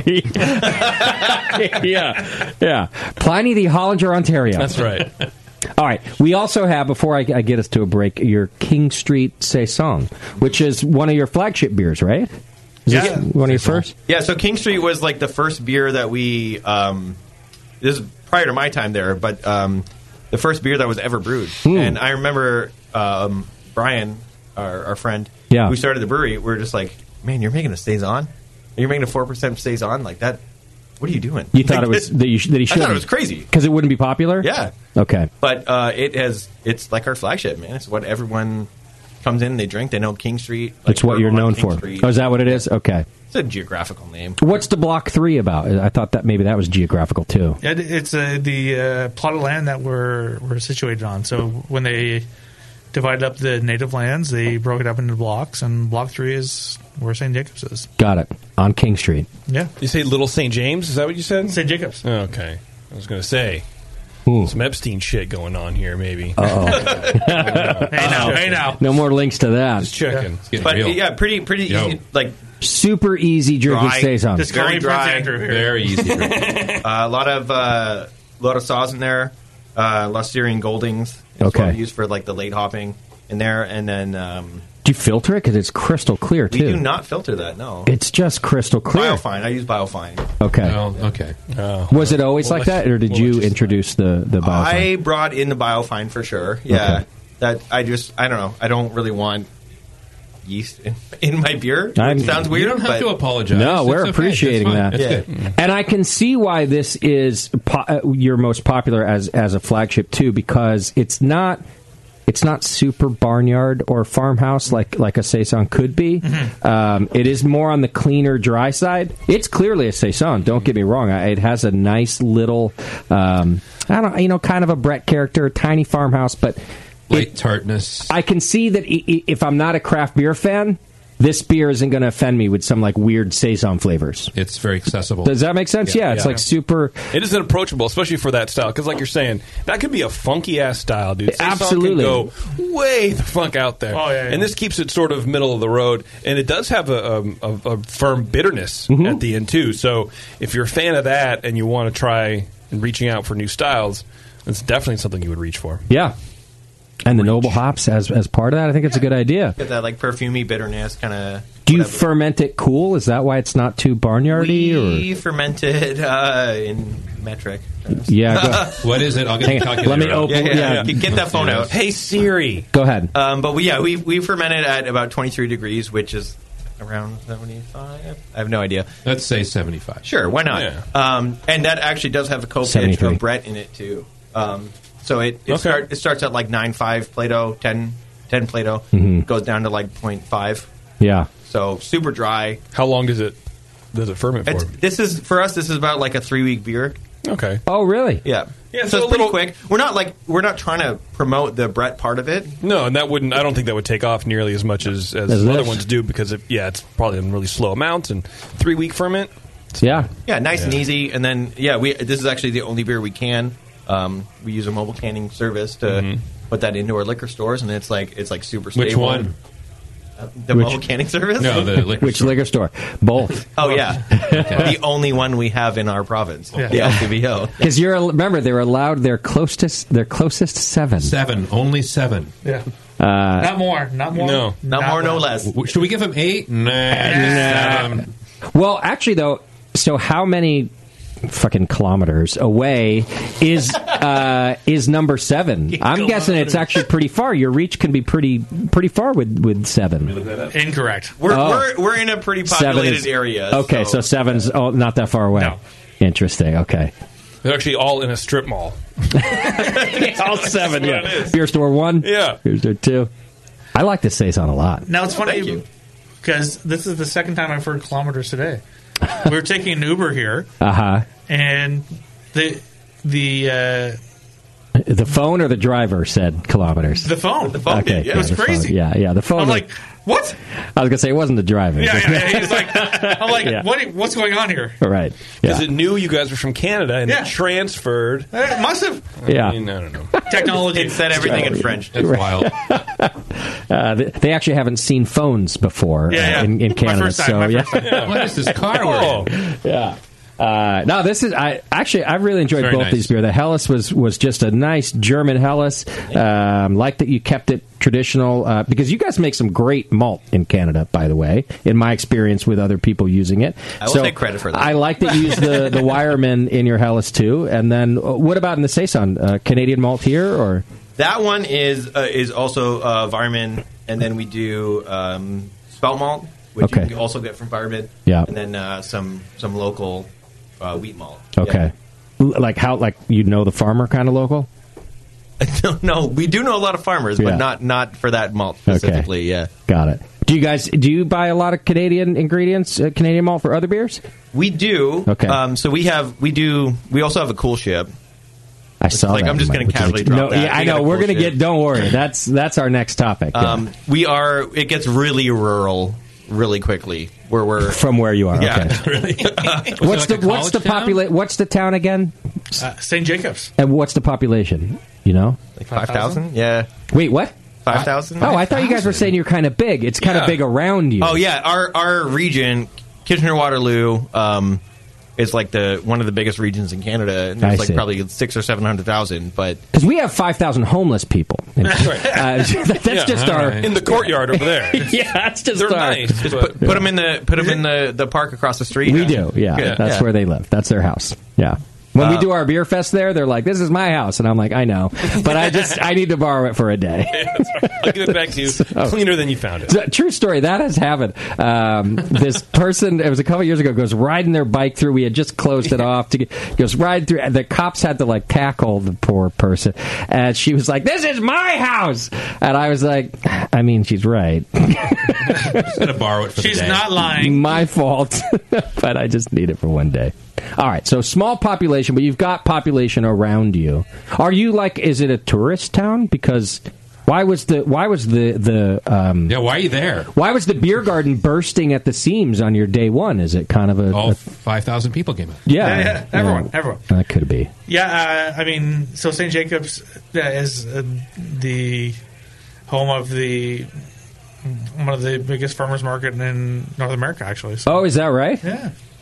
You guys have the biggest everything. You have the biggest liquor buyer ever. You have the biggest farmers market in North America. That's cool. So you get not just tourism, but people from the surrounding area come to St. Jacobs. For sure, yeah. Got it. Okay. Do you guys live there? Are you living?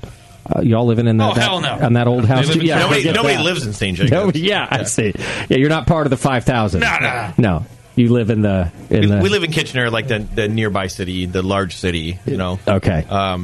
Population 6,000. the large city, guys. Yeah. So I mean, there's a payphone downtown. So yeah. Only one. Gotta use those Canadian quarters. There's a fucking line every day. I'm looking at the map right now. You are a fair piece out of town. I mean, fair piece. Fair piece. Wow. Sully's on Tinder. Sully, right now. can we make it there on our North American tour? Or is it how long does it take on Bart to get there? Right. Yeah, I think we need to get Sully a new phone. Yeah. His flip phone isn't cutting it. I'm looking at him I'm struggling watching him do this. Use his phone? Yeah. Now who's from the third world, Sully? Well, I mean, look at Canada. What do you want? America's hat. Just keep talking. They got the neural net up there, dude. They just think about numbers. And it happens. All right, let me do this because we've got some more beer to try, but we got to take a break so we can get to it. So we're going to take a real quick break, and when we come back, we've got more from Block 3 Brewing Company. Hang in there. It's The Session.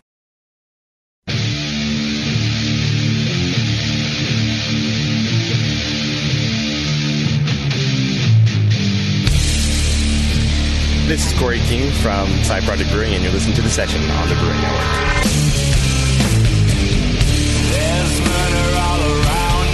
All right, welcome back to the program. Thanks so much for hanging out with us today. We are still speaking with Block 3 Brewing Company out of Ontario, Canada, and tasting some of their wonderful beer. It's been good so far, and I just got a whiff of the next two in our glass. And Smells great. They do. So you guys, we had mentioned earlier, you're kind of big on mixed fermentation and barrel age, too. Is that sort of how you guys started with those types of beers? And I asked that because if I was your mother, I would have told you you're crazy too. If those were the styles you started with.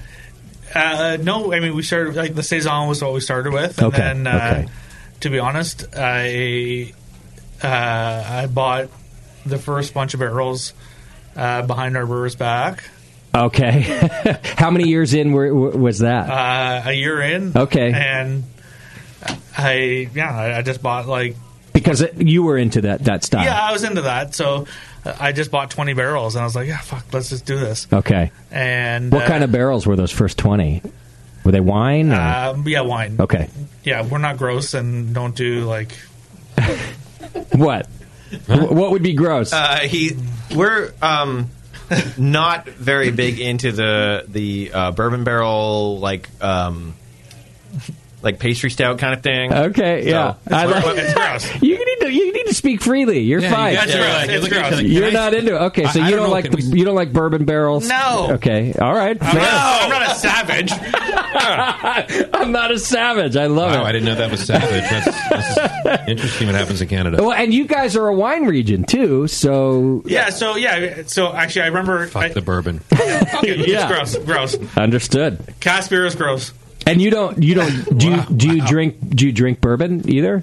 No. Yeah, me I like neither. Bourbon. By the way, I like bourbon. You do, okay.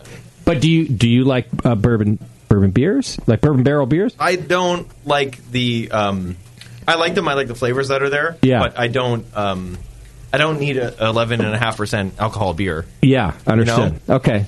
So, Graham, when you got these barrels, you were like, "Look, I don't want that like over the top shit. I want something more nuanced, or what?" Yeah, I don't know. It was weird. Our brewer was actually on vacation, and the barrel showed up, and I was like, "Oh, fuck." Hide these. Yeah. And then, so when he came home, he fucking lost it. Oh, really? Oh, yeah. He's like, "What's going on?" And I was like, This is the guy that passed away? Yeah. Okay, I was like, they just happened. They just happened.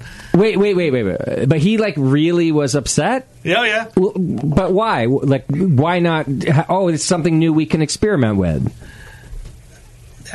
Maybe just a lack of control. Maybe. Okay, because that was his department. Yeah. You presented it wrong. You should have said, "Hey, I got a little present for you today." Yeah. There you go. Yeah, that's a gift. It was my fault. It's a happy accident. Okay, fair. We're like pretty close to wine region. The Niagara region is fantastic for wine. Been there, bought iced wine. Iced wine's a big deal. Yeah, it's a big thing there. Yeah, couldn't even drink it till it melted or something. Ice wine is ice wine is the wine equivalent of wet hop beers, where basically they have to but not gross. Pick. Yeah, but again, not gross. They have to pick the wine, the grapes rather, when it's below freezing. Yes, and below -8. Oh, okay, so it's even below. Yeah, there's like a whole thing to make that like certification to be ice wine. I see. Yeah, and it all happens like in one night. Yes, basically. Yeah. On the first freeze that's below 8, right? Oh, yeah. First freeze of the season that's below 8, the farmer, they get out there, and it all has to be completed that night. So it's a gnarly process. It's, again, like wet hop beers, very wasteful. You buy small bottles of ice wine, right? Mm-hmm. Because you can't get a lot out of it. But I really enjoyed the product. Why don't you just freeze grapes? Hey! They did. Why don't you just freeze grapes? Mother Nature did. No, like in a freezer. They're waiting for Mother Nature to do it. You just pick them, and then you can freeze them. No, it has to happen on the vine. Because nothing freezes in California. There's rules there. No, but we do frost burn, so you watch out, young man. Anyhow, you do have a great wine region, is what I'm saying, and I enjoyed what came out of it. So we get a lot of wine barrels. So a beer like this, like Mauve, is one of our wine barrel aged beers, and like we're not looking for the wine character, we're not looking for the oak character out of it necessarily. We're just kind of doing the mixed firm thing and seeing what we can get from from that biodynamic kind of wine stuff. So, but you started out as like, no, this isn't what we do, and in fact, even the brewer's like, what the fuck just happened? But now it's kind of it's really a big part of what you do. Did that transition take place over a long time, or all of a sudden you guys were like, no, we love this, we love barrels, we love mixed? I think we always loved barrels. And when the barrels happened, it was like he was pissed, but at the same time he was not. Right. That's what I'm thinking. That's why I asked you to clarify. Like, was he really mad, or he just was like annoyed with you? It's like I feel like he was annoyed with you, but not mad about the barrels. No. That's what I think. Yeah, he's like, oh, thank God. Yeah. Okay. So then fairly quickly you're like, no, let's do something with this. Yep. And now I think I read you guys try to put out something out of the barrel like once or twice a month, right? Correct, yeah. Yeah, we've grown since I started there from, we had like maybe 20 barrels when I started to like 130 now. Okay. It's sizable, man. That's a good amount. That's when a lot, it gets that big, it's like kind of hard to keep track of. Where are we going to put these? Yeah. What's in them? Yeah, what's in them? Yeah. Beer. Beer's in there somewhere. So tell us about the Mauve, which is in our glass, because this is a great beer. Thank you. So this would have been, it went into our foeder. We have a couple different, we have like a gold, we have a brown, we have a amber. As kind a base. Of wort that goes into the foeder, and then those would go into the barrels. So we have a 10-hec foeder, so 1,000 liters. Okay. Whatever that is. That's fine. Don't worry. Yeah. You're good. I'm getting tired of that. Yeah, you're good. And then, so that really goes into 4 wine barrels really nicely. That's a nice volume for that. Okay. And then we would then blend that and then put it on fruit, basically. Okay. So that, like, base wort going into things, getting sour, tastes good, cool, put it on fruit. Okay. Away we go. I think we used Oregon fruit puree on that. So Mauve, your base beer is probably your golden wort? Yeah. And then it looks like raspberries. Yes, raspberries. Yeah. Which go into the barrel? You are a smart man. Not in the barrel. We have fruiting tanks, but yeah. I see. So you'll age that golden in the barrel on its own before you do the fruit? Yes. I see. Then go into stainless where you put the fruit in? Yes. Yeah, absolutely. We, like, obviously Canada's like a frozen wasteland 6 months of the year, so we can't get fresh raspberries all the time. I see. Not like down here where avocados are basically free. They're growing out of in the square outside. Right? Yeah. So do you, for that reason, you only do this at certain times of year, or do you use a puree? We'll use Oregon fruit puree. Got it. Yeah. When it's off. There's no shame in that. We all do that. No, Oregon. Their stuff is amazing. Oregon fruit's awesome stuff. Yeah. This, by the way, I think has like that bright, fresh fruit flavor that we're all looking for, and that I think Oregon fruit does well. Yeah. They're great stuff. This segment brought to you by Oregon Fruit. Exactly. It's super bright. I mean, the aroma is amazing. I mean, it's got this nice sweetness and this tartness on the backside. It kind of reminds me of a tartar version of New Glarus's. A couple of their bottles they do, fruit beers they do. I'll take that. Raspberry. Yeah, I'll take that. And I would agree with you about more tart but less sweet than New Glarus, in my opinion. Yeah. Also a fan of New Glarus, by the way, but I think this one's like a little drier, less sweet. Kind of like a what's the ABV on this? 6.5. Yeah, I was just going to try to compare the golden base to like a Duvel or something, like a without the Belgian, but like a golden strong. Their heads just exploded. You see that? Duvel's like my favorite hangover beer. Oh, it's a fantastic hangover beer. He's not walking out here. So. Yeah. And did you hear what he said? Oh my God! It's like Duvel and New Glarus. And then with the fermentation, is this? Do you pitch every time, or is this from the barrel? That would definitely be we don't repitch into our foeder. Okay. Not very often, anyways. So the fermentation just comes on what's in the foeder? Yes. Yeah. Like the souring and the Brett aspect of it and everything. That comes from what's in the foeder, in the wood. It's nice and it's tart and it's complex, but it doesn't have a lot of Well, there's no off flavors that I'm picking up. It's not funky. I was thinking you inoculated. I thought maybe you pitched. That's a nice clean fooder you got. You know what I mean by clean? Like it's funky, it's a but it's clean not sourness. Yeah, without a bunch of the bullshit that I could usually complain about, like some cardboard and some oxidation and maybe some bitterness that doesn't belong there. None of that's there. The fooder is saying, "Well, thank you, Justin." Yeah, I'm happy I did my job right. Yeah. I think you did. You bottled it well. How long did it sit between the fooder and the barrel, and then sitting on the fruit and the stainless? How would have probably been about a year and a half. This beer's about a year and a half old. Yeah, and then let's say about 2-3 months bottle conditioning. You do bottle condition, okay? Yeah, this was bottle condition. I really hate THP. That's I've only Cheerio just kind of learned off of flavor that. you Yeah. get. Yeah, I hate THP so much. I think I'm like really sensitive to it or something. So to get rid of it is why you age it in the bottle longer, or what? Yeah. Okay. We let it sit around a lot longer than maybe we financially should. Because it will clean itself up. Yes. I see. Hopefully. Is this beer at the LCBO? No. Is it Is it ever at the beer store? This can only be bought at the brewery? Only at the brewery, yeah.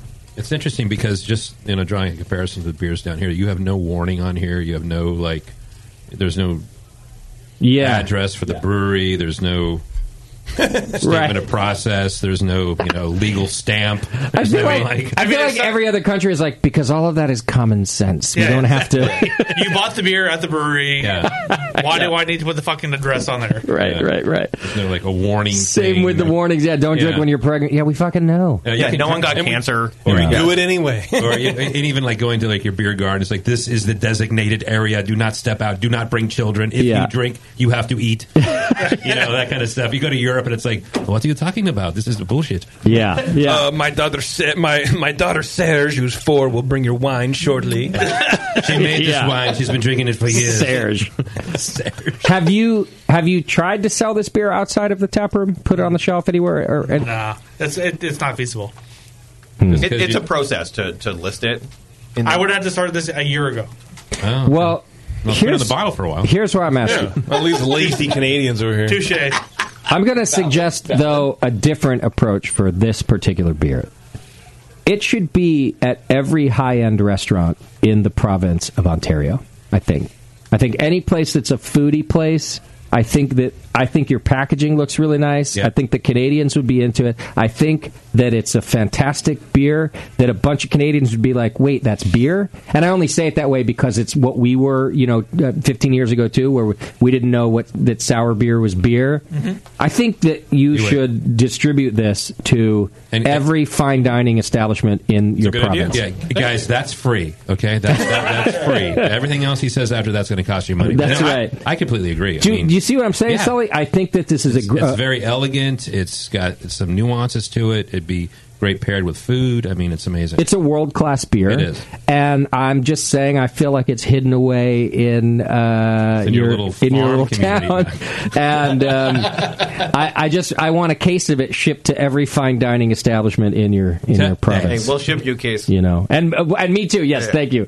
But it's a great beer. It's a world-class beer. Well, thank you. Thank you so much. That's really kind words. And for being aged that long, which I think is what adds to some of the complexities, there's a lot of steps that you could have fucked it up and you didn't. I think about that every day. What's your bottling line like? Because are you guys bottling by hand? So for the we have 2 separate streams when it comes to sour or clean beers. I consider the Brett beers clean beers. Okay. We use a lot of hot water to clean things. So we have a Maheen. It's a really old Maheen. That must be fun for you. It's great. It's super fun. Yeah. Canadian nice there. That's good. Yeah, Kevin's like, no, Maheen. I have it tattooed to my body. I love it. But then we, for the bottle conditioned sours, we have like an old Graveller, it can do counter pressure, but we don't use it. Okay. Kind of rip through and...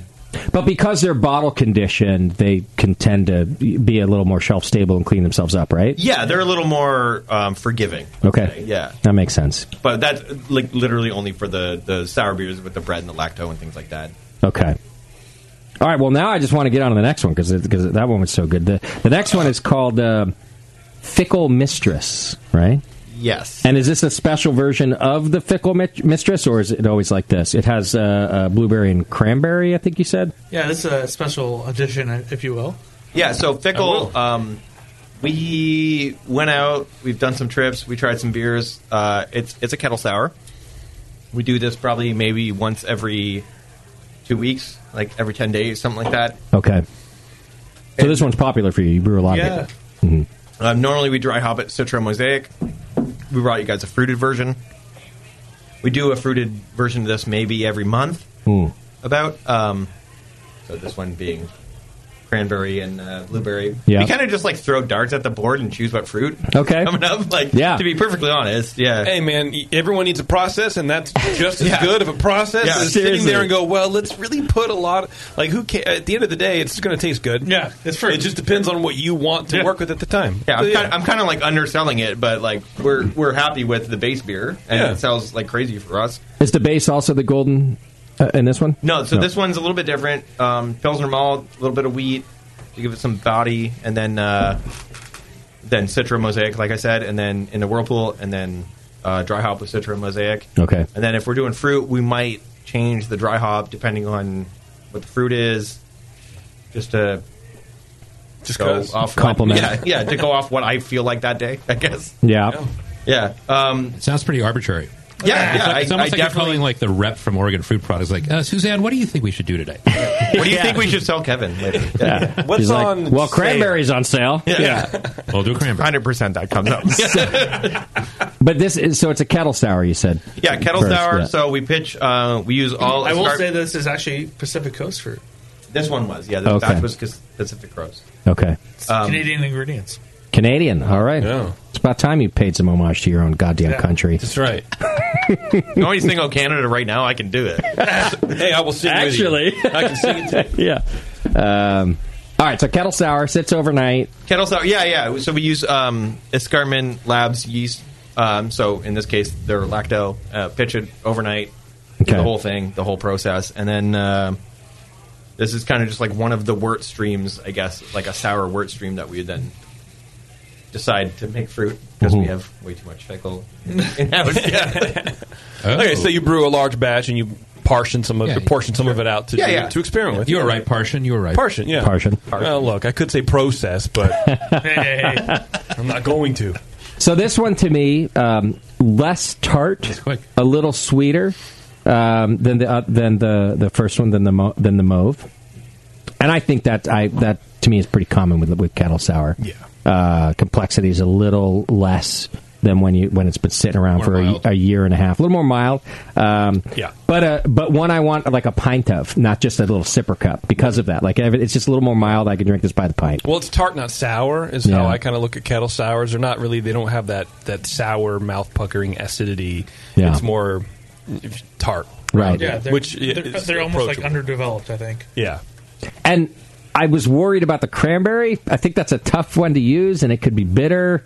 And I think this one came out nice. Mm-hmm. Maybe it's the blueberry rounding it out, but cranberry, I'm like, oh fuck! If the dart hit that for me, if I'm you, I'd be like, oh shit. That's practice. I'm warming up. 2 out of 3. Yeah, because to me, cranberries have like almost a flavor that you could describe as like a tannin texture. Mm-hmm. And they're tart. I would never describe this as like tannic. It's like not. No. But it's distinctly cranberry, but it's almost that cranberry tartness that sort of dries up rather than just as like, oh, it's funky and you still have the beer underneath it. It helps sort of refresh your palate. Yeah.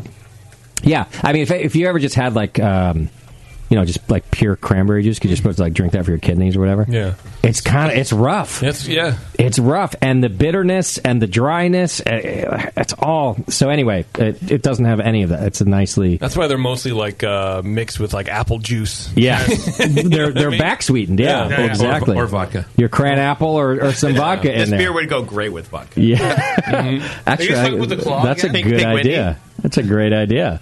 You got Bez interest. Yeah. So, are you still all wine barrels? Yes. You haven't gone past. So, if someone like shows up and they're like, "I brought you this Heaven Hill barrel from the Bourbon County," you'd be like, "Cool. We need to have a fire today anyway." Yeah, you're gross. We have done actually some exchanges. There's a cidery not far from us, so we've done some cool stuff with them where we take, one of their old barrels, okay, put beer in it, and then give it back to them after. Yeah, nice. Okay.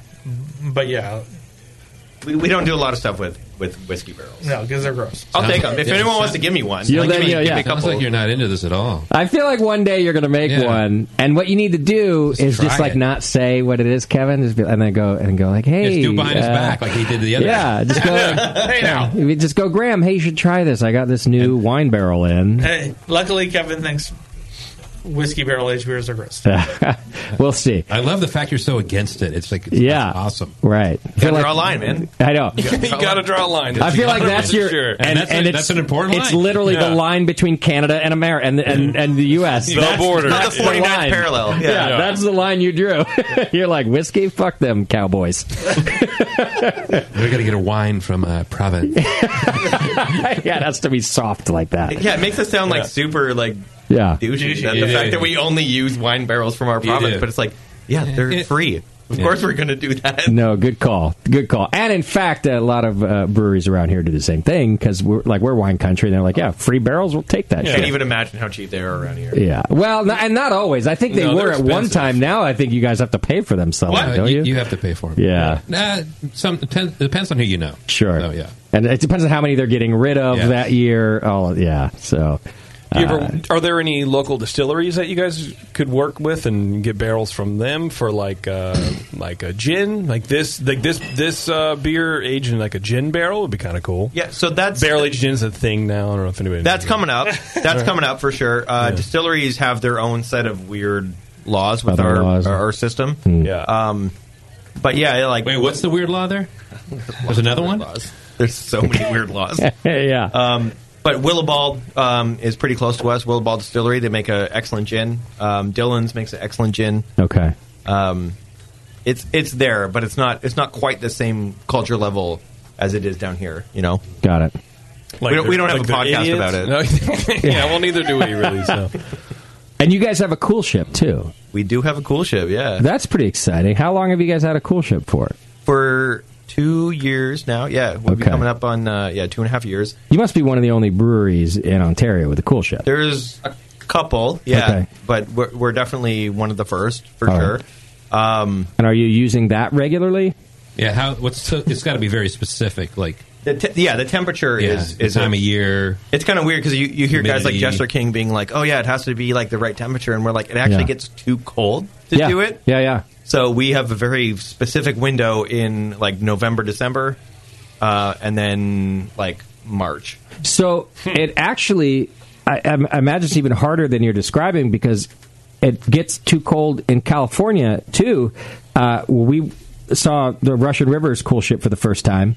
He has windows, all the way around, and it's designed so you open the windows, right? Whoa. He doesn't put it just on the deck. He doesn't put it on his loading dock like we do. Yeah. Is that where you guys do it? Yeah. Let everything fall in. See, that's amazing. So and here, let me just say, he was explaining to me that the first time he did a beer in his cool ship, it was warm enough outside, he thought, so he opened up all the windows. And then put it sat there overnight, and he put the beer in barrels, and he said it just took ages and ages and ages to begin fermenting.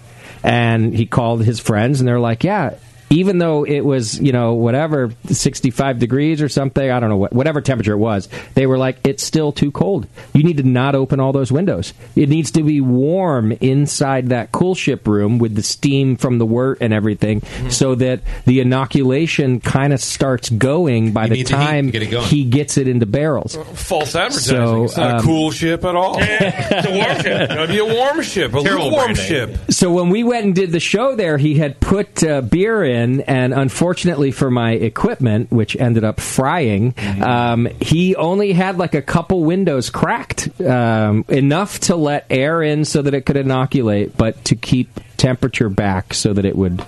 But you guys are just sticking it on your loading dock. Yeah. So which sounds like way less grandiose. Just stick it out there. Let's get this done.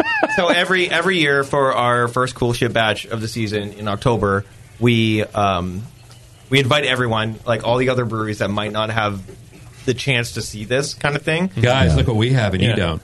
Right. Exactly. Please bring us free beers. Basically. Here's wort in a rectangle. Outside, on a loading dock. I'm going to steal that from you, Jake. It's It's your new T-shirt. Oh my God, that's a great idea. Yeah. You've gotten 3 so far. Keep So going. we do this thing, the whole traditional turbine mash, everything like local malt. We have a local maltster barn owl. I let him know way in advance how much I'm going to need that season. We make sure our barrels are getting emptied, and then we do this cool ship thing. And the first time we did it, it took over a week for them to start fermenting, to visibly be like high Kreuzen in the barrels. Yeah. And I was like pissing myself the entire time. Yeah, you're like, I was so like sideways. we just made a multi-$1,000 mistake. Like I was so nervous. It wasn't warm enough. You get Graham a little bit drunk and he'll just buy you shit. So like today, cool shit. Tesla's for everybody. Let's go. Yeah. Do you think that it's because it wasn't warm enough? Yeah. No, I think it was the right time. I think it was just like. You're doing this in November. I mean, is it warm in November? No, nothing's warm in Canada. See, this is what I'm saying. That's what you said that you did it in November. If you look at it like you look at your kettle sour, that shit is indoor and warm because of the thermal mass of the kettle too. It basically stays the whole time. It stays warm all night.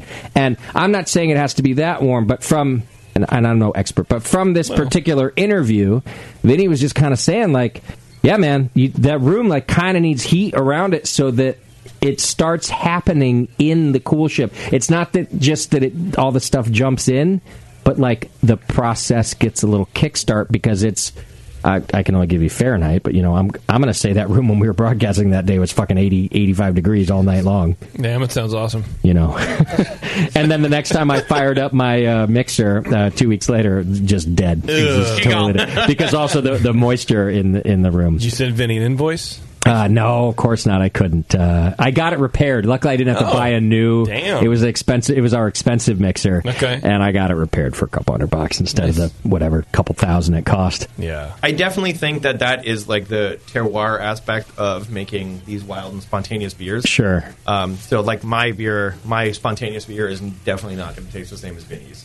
No, it's not, and I'm not suggesting that. I'm just asking about. I'm thinking that this first one that didn't start fermenting for 2 weeks, it was cold. Yeah, it was cold. That's it. That's it, man. It got cold, and then maybe the stressors on that yeast. Like if I pitched a beer and it wasn't fermenting in 2 weeks, like a normal beer, like our IPA or whatever, you're like, well, that's bad. Yeah, I'm getting fired. Yeah. Well, that conversation is going to happen later. Exactly. Like so. Well, how many batches would you say you've done on your cool ship now? We're up over like 20. Okay. I'd have to go look at my notes, but yeah. And do you feel like now you have it dialed in, like you know the conditions that work for it, or is it still an ongoing? Every single barrel is different. Is that right? Yeah. Okay. Yeah. Every single time, like we have about maybe 40 barrels, like oak barrels, not like American barrels. Yeah. Wow. I don't know what that volume is, but you have oak barrels. Keep going. Yeah. So those oak barrels, we went through and we tasted them, and some of them are. I'm going to be perfectly honest. Some of them are getting dumped. They're terrible. Okay. They are god awful. Okay. But then some of them are like, holy crap, this is the best thing I've ever tasted. Okay, but that doesn't sound to me like that's not a result of the cool ship, unless one cool ship is one barrel. No, one cool ship's like usually 4 to 6 barrels. And are you saying that across those 4 to 6 it varies? Well, yeah, it does. Yeah, it does. Because then it's the barrel, right? Then same word. Absolutely, it's a barrel. Yeah, okay, for sure. Right. So that's the part you still like have to dial in. Like, well, these barrels are our good ones, or I think that's a thing that people don't want to talk about, but 100% it is the barrels and the area that they're in. Sure. People like romance the cool ship. Right? Yeah. Which I'm fully aware that maybe we're not collecting things overnight. Who knows? Yeah, you are. I think you are. I think that brewers who use them would tell you that you are. How you then, if you then put it into a barrel that has things that are going to overtake whatever jumped into it, you're negating what happened in the cool ship, right? And you sure, see yeah. We're like blasting our barrels with like boiling water. Like we're doing everything we can to keep them completely clean. I see. Yeah. how clean are you? You know, the only reason I'm sort of not arguing with you, but suggesting that it happens in the cool ship is that I felt the same way. I was like, what the fuck could really happen overnight in this fucking thing? But people that know a lot more than I do they all kind of say no. If the windows are open and if you let it sit overnight, it absolutely is happening, and it really doesn't even matter where you are on Earth. Like, we all have our own. It's not terroir at that point, but we all have our microflora. own. Yeah, thank you. And it is doing something, you know. And these are people who use, you know, cool ships. So I think. But I thought it had to be very specific at certain times of year, like Cantillon. They only do it like certain times a year. It has to be right. The temperature has to be right outside because you're getting a lot more, you know, activity, microflora activity in the air. Those things become airborne and then land at your cool ship. Yes. So. I mean, I'm just puzzled by November. I mean, what's... Yeah, you need to do the dead of July. I think when you said it, I was like surprised. I was thinking, well, why don't you do this like, you know, in doesn't English Steam use a cool ship? They use that for cooling purposes. Open fermenters, but actually, not... it's not for cooling. It's for fermenting. Exactly. Yeah, but it's a clean room with an open fermenter. Yeah, it has like, you know... The thing with our timing is... Positive air. It gets too cold to do it, right? So the yeast won't survive, right? So nothing's alive when it's negative fucking 20 out. Well, but I'm saying that. Well, November it's great. That's why we do it then, right? But no, because I'm actually saying that your standard for nothing alive is way too low.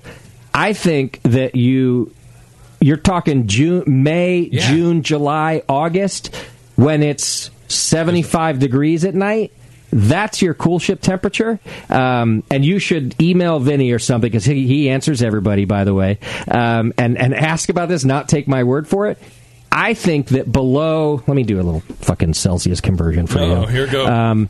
You know, but below, I'm going to call it, just for fun, and you shouldn't, below 18 is not a time to do the cool ship, I think.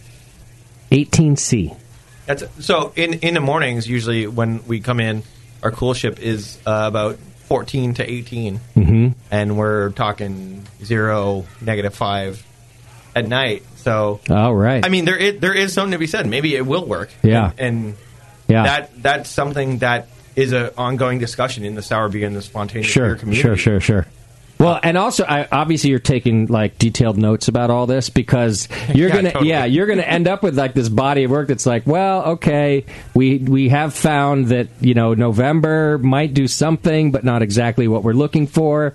But the dead of July really nails it. Like, I don't know what you're going to find out, but I just know that, just my experiences from others saying, as Sully's saying, like, even the guys at Cantillon are like, we actually only do this at certain times of the year. The rest of the time, it may not work. We just take care of barrels. Our job is to take care of barrels. It's not to ferment other work beer. To do, right?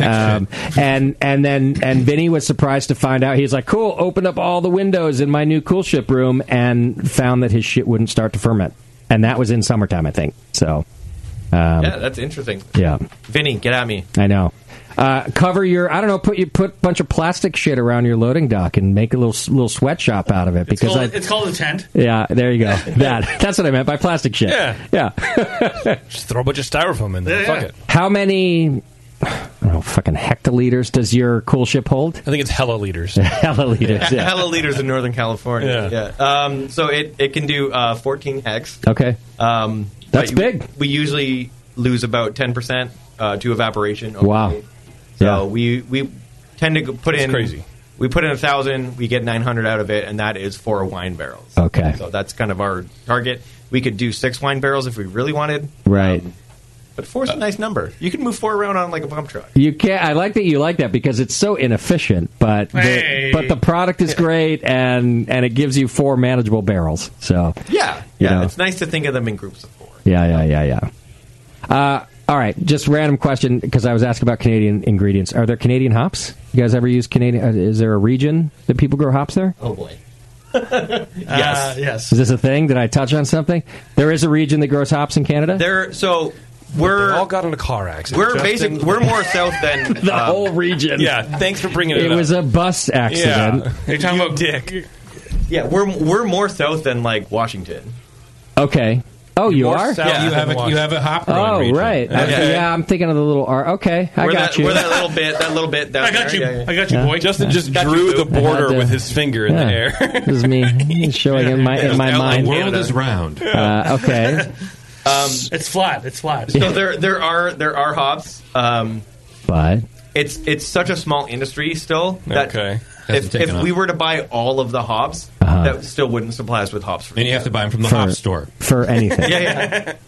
So, God damn, Sully with the callbacks, man. Sorry, hey, just wait, it That's why they hired me. it wouldn't even supply one batch? Is that what you're saying? No, it wouldn't supply a brewery. A brewery, So okay. It's still like a burgeoning industry. Okay. Have you used them? Oh yeah. You don't we'll like definitely them, use you don't use like all them, do you? Ontario hops in our cool ship stuff. Oh, you do? What varietals are they?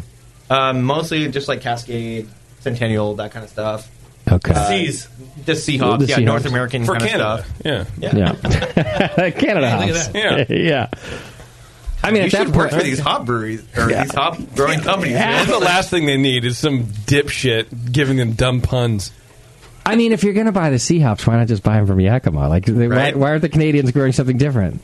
There's nothing. There's no Probably to try. We I have don't one know, native like- hop. It's called Sasquatch. Okay. Yeah.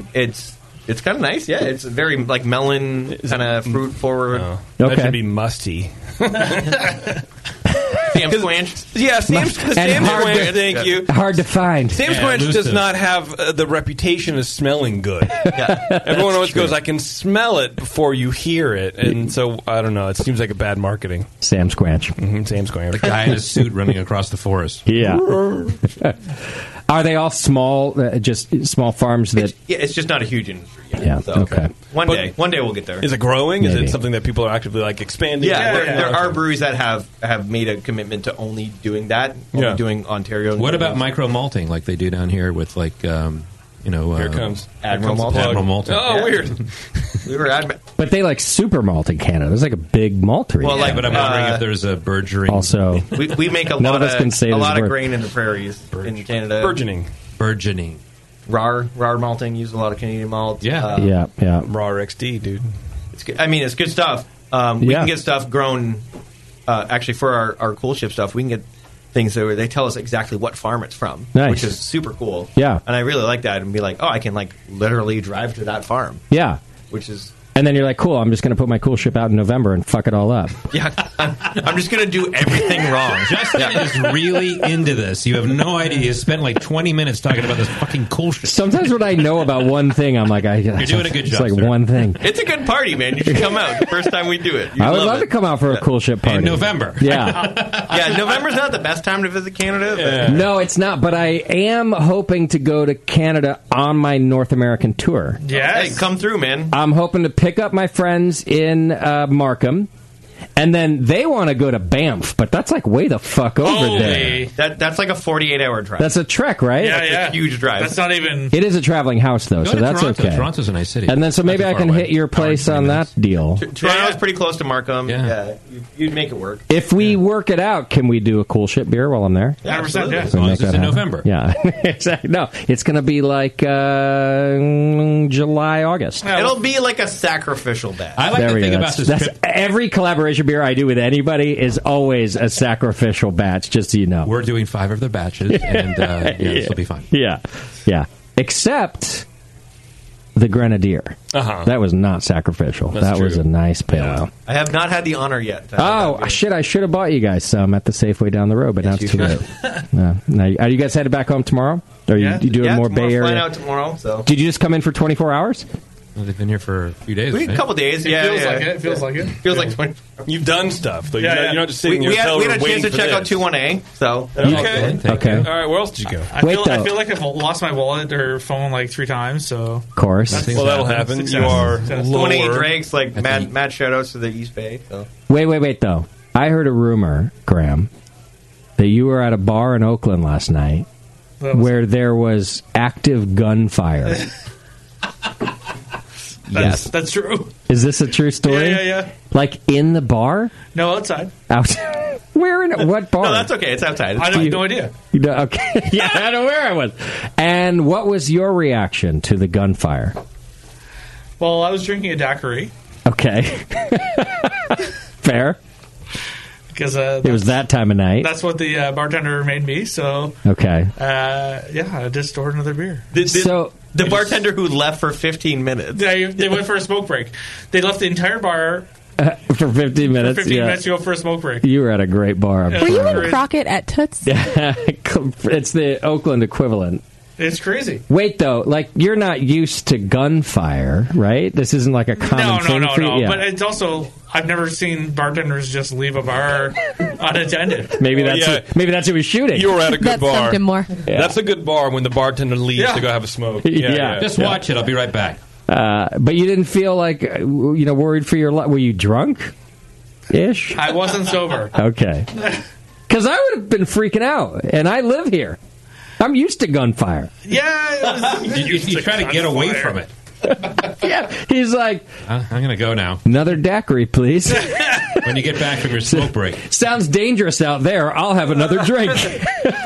Man, I cannot find anything on the internet about a shooting in Oakland. It was these crazy. Things happen. If no one got killed, it's just another night in Oakland. True. Yeah, it was weird. Like the guy...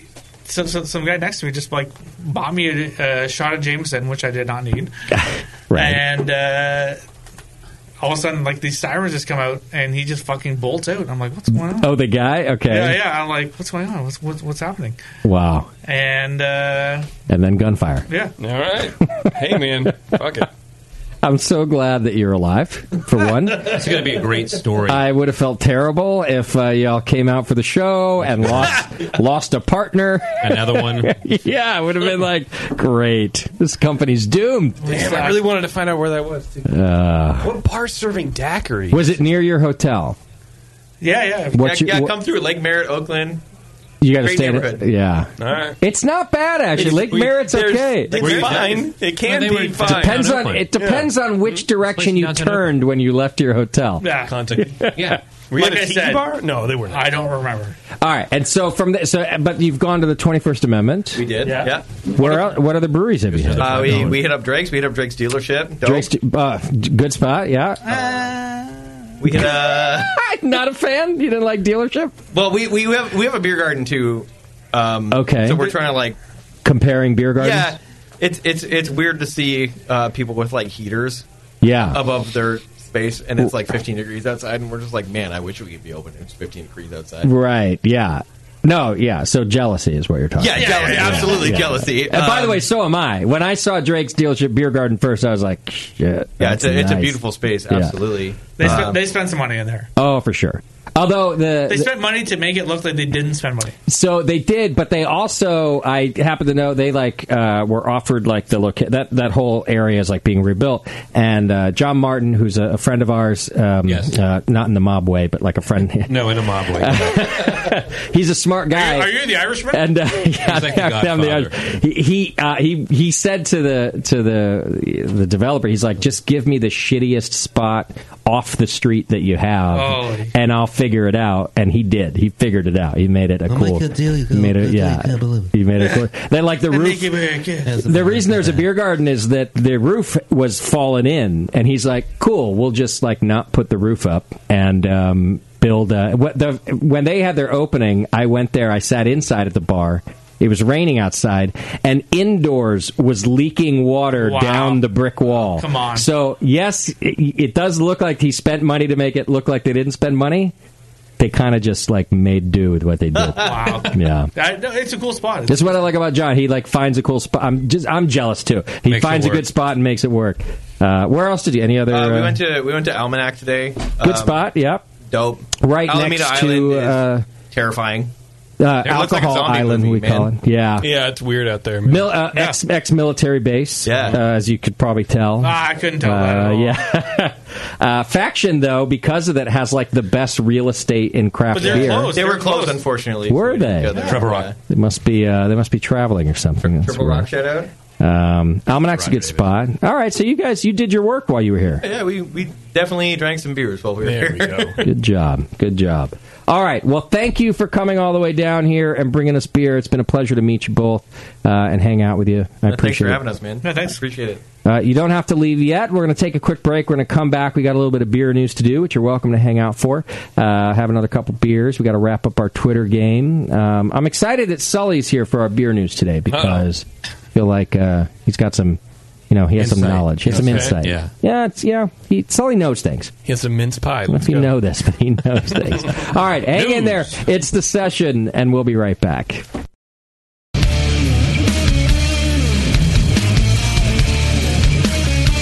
Hi, this is Wayne Wombles from Cigar City Brewing, and you're listening to The Session on the Brewing Network.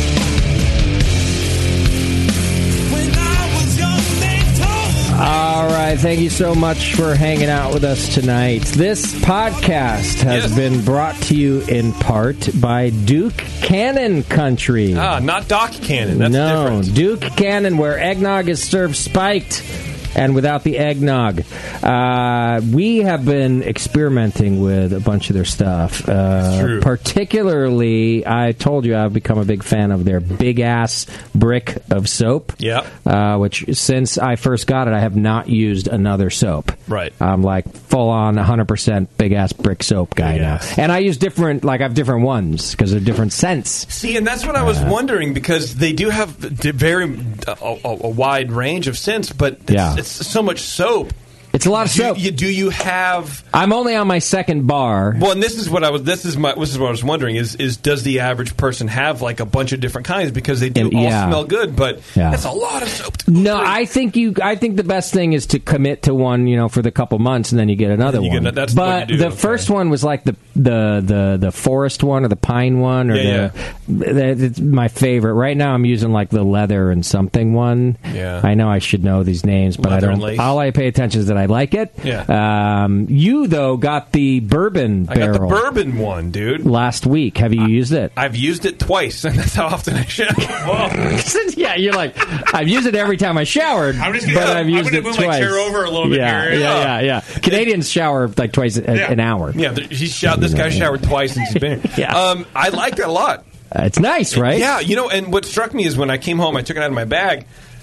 My bag smelled like the soap the next day. Right. And so, to be honest, I'm like, well, maybe it's too fragrant. So here's what I found. That's what I was thinking going into the shower. The Did bars you putting all your clothes in there? I'm like, I just wash my clothes. Want them to smell.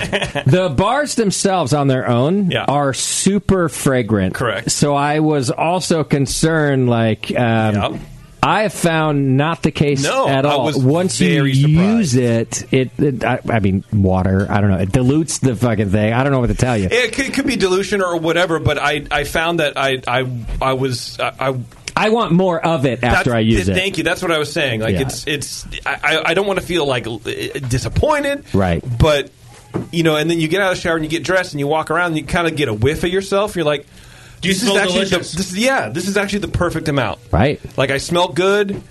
Right. Everything's fine, but not overpowering and not underpowering, because I would be disappointed, right, if you smelled this good smell and then none of it's on you. It's just, or the opposite. Right after, or right? that all of a sudden, too much. You just got out of like a weird brothel. Yeah. So what I did with the soaps, right, I used the soap. I liked it so much. Yeah. I went on the website because Christmas is coming. Yeah. And we're doing Secret Santa for like Taryn's part of the family or whatever, right? We all drew names, and I drew one of Taryn's cousins, the smelly one. The smelly one, yeah. Wow. He's a firefighter. Okay. In San Francisco, so I'm like, okay, this is going to be perfect because those guys are probably stinky, right? And so I'm going through, and they have soaps, and they have all the the one by one thing, but they have a lot of gift boxes. They actually and packs and stuff. I'm sorry, but I'm thinking about this guy being stinky and a gift.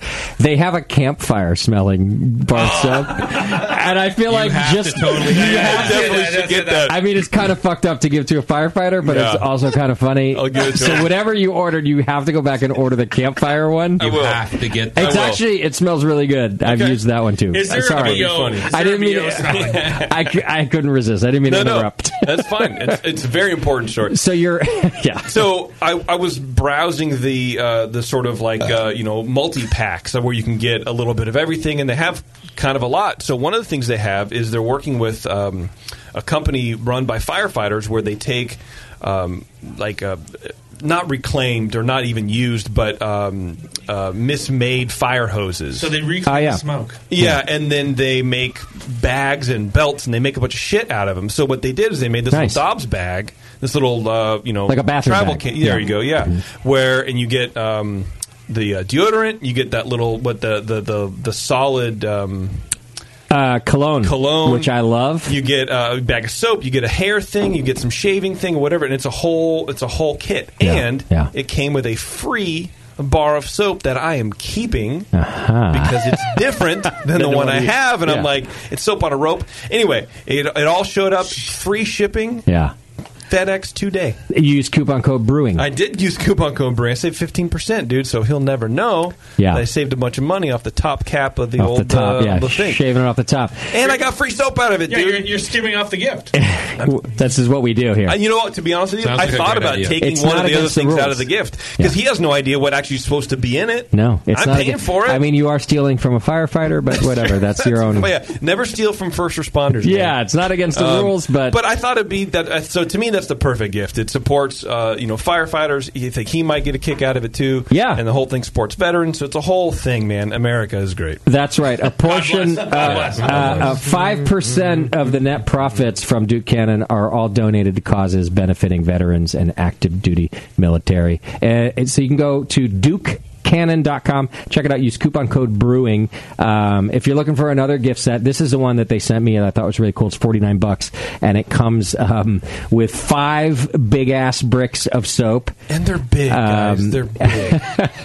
And it was cool because it comes in a authentic military field box that's used to carry ammunition, which I have some of these already. Because I inherited like every gun on the planet from my stepdad when he passed, and so but anyhow, this comes with all the stuff. It's a cool gift box. It is. All comes in, it's watertight, and it comes with a free screwdriver. Like it's very man driven, I guess. Sure, yeah. Anyway, go to DukeCannon.com and use coupon code Brewing. Duke Cannon prides itself in making grooming goods work as hard as you do. Coupon code Brewing, it'll give you 15% off your entire order. Yep. And free shipping on orders over $35. Also, you can get stuff at your local Target, apparently. Oh, nice. But that I don't think we could... No, we don't. Can you, when you go to checkout at the counter for Target, can you enter code Brewing? Brewing, please. Please. Yeah. But it's, it shipped fast. Yeah. It shipped very fast. And, like I said, free 2-day express. I didn't pay for upgraded shipping. Yeah, that's crazy. Yeah. I'm a convert. It was a good time. They have a shower beer gift set as well. And actually, the shower beer, exactly. I saw that. Yeah, the beer soap that they have made with Old Milwaukee, and it smells great. It's on my banister right now. I'm actually debating whether or not to put it in a stocking from someone else. Sure, so I'm gift splitting up the because you have 8 months worth of soap now. Yeah, but it's good. Right. I'm in there. I mean, it's Old good Milwaukee is. But in this soap, it smells good. It's the beer of beers. It smells good, man. It's the beer of beers. All right. Well, thanks to them for supporting the program too. And go. It's a cool. They have a bunch of good gift stuff. So I'm checking it out right now. It's the time to do it. Yeah. All right. So I wanted to do a little beer news today because we've had an interesting week in beer news. Yeah. Before we get to the stuff that maybe everybody's heard about, I wanted to just report on this one real quick because I thought JP would like it. I love it. But apparently a brewery got a little too merry this Christmas season with their latest can. This brewery had to pull their beer cans because they showed reindeer in sexually suggestive positions on the beer can. Sycamore Brewing Company out of North Carolina, actually. And you might remember that North Carolina was in the news recently for rejecting polygamy porter. That's right, yeah. Which has been around for years. Come on. Polygamy Porter, which is a beer out of Utah-based Wasatch Brewery. It's been around for years and years, and they wanted to distribute it in North Carolina, and North Carolina decided that was a little too much risque for the state. So we already kind of got this impression that North Carolina is a little strict about what they do. By the way, the reason I think it's kind of important, a lot of large American brewers have chosen North Carolina as a destination for their second production facilities. Asheville is like kind of it's the Portland or insert popular American city on the East Coast. So because of that, we've been talking about them as this very beer friendly state, but we're finding out as long as that fits within some very strict parameters. Right. So this particular brewery had to pull its winter ale, and by the way, it was only for sale at its tap room. It wasn't even distributed throughout the state. It's North Carolina's own Sycamore Brewing Company, and it was being sold in cans, but had to be pulled when an anonymous tip was sent to the whoever the liquor control board. The label approval people. Don't try to distribute a beer called Just the Tip in North Carolina. Quick question, real quick. Yeah. And maybe Sully can fill me in on this. You guys have to get label approval. Correct. So that's right. You have to get it if you distribute to other states. Okay. Not provinces, states. Thank you. And so, but in California, you don't have to do that. So if we just sell our beer in California, we don't have to do that. Yeah. And even more so, I thought if you're going to sell it in your own tap room, you really don't have to register anything. You got to pay tax on the thing, but you don't have to register the name. You don't have to register the. You always got to pay tax. You have to post the price. Okay. So you have to post it with the state, but you don't have to go through label approval process. Got it. Yeah. But with the feds, as in Canada. This is a state-by-state thing here, too, right? Sure. Or no, this is just a federal deal. If it's going to leave your brewery, you have to go. If you're going to leave the state across state lines, you have to not only get your label approved, but you have to get your keg color approved. Oh, yeah. But the California ABC, yes. If you're going to sell your beer in your tap, you don't have to register the label. You just have to price post, but no label. Post. Exactly. So this was not federally registered or anything. It was only being sold at Sycamore Brewing's tap room. It was their Christmas Cookie Winter Ale. And it apparently had reindeer, various sexually explicit positions, but it was all of the reindeer were also pixelated. Like 8-bit, like a censored. Yeah. No. Well, maybe, but my impression was more. I couldn't find a picture of it. Oh, I got it right here. My impression was more not just 8-bit, but Let me see that. Like my goodness. Like you would find when you're like blurring. Oh, okay. So they're not actually. They're not pixelated. It's 8-bit. It's like 8-bit, sort of like Super Mario Brothers. So there's still reindeer in. Like, by the way, the one JP is showing me right now is like 2 reindeer in the missionary position. There's definitely 69. Look at this other one. There, okay. That's definitely a reindeer getting his little horns. They're going for like the Christmas sweater. Kind of it was a Christmas sweater, exactly. And it's called Christmas Cookie Winter Ale, but they had to pull it off of the shelves and put it back on with what the brewery described as G-rated can art. G-rated? According to the company's Facebook page, the beer will not be available in stores, and it's only sold in their tap room. But since the reindeer design was only going to be sold in the tap room, they thought they could get away with the risque holiday design. However, that is not how it played out. Just like when the Utah brewery, Wasatch, had to pull their beer back because, quote, polygamy is illegal.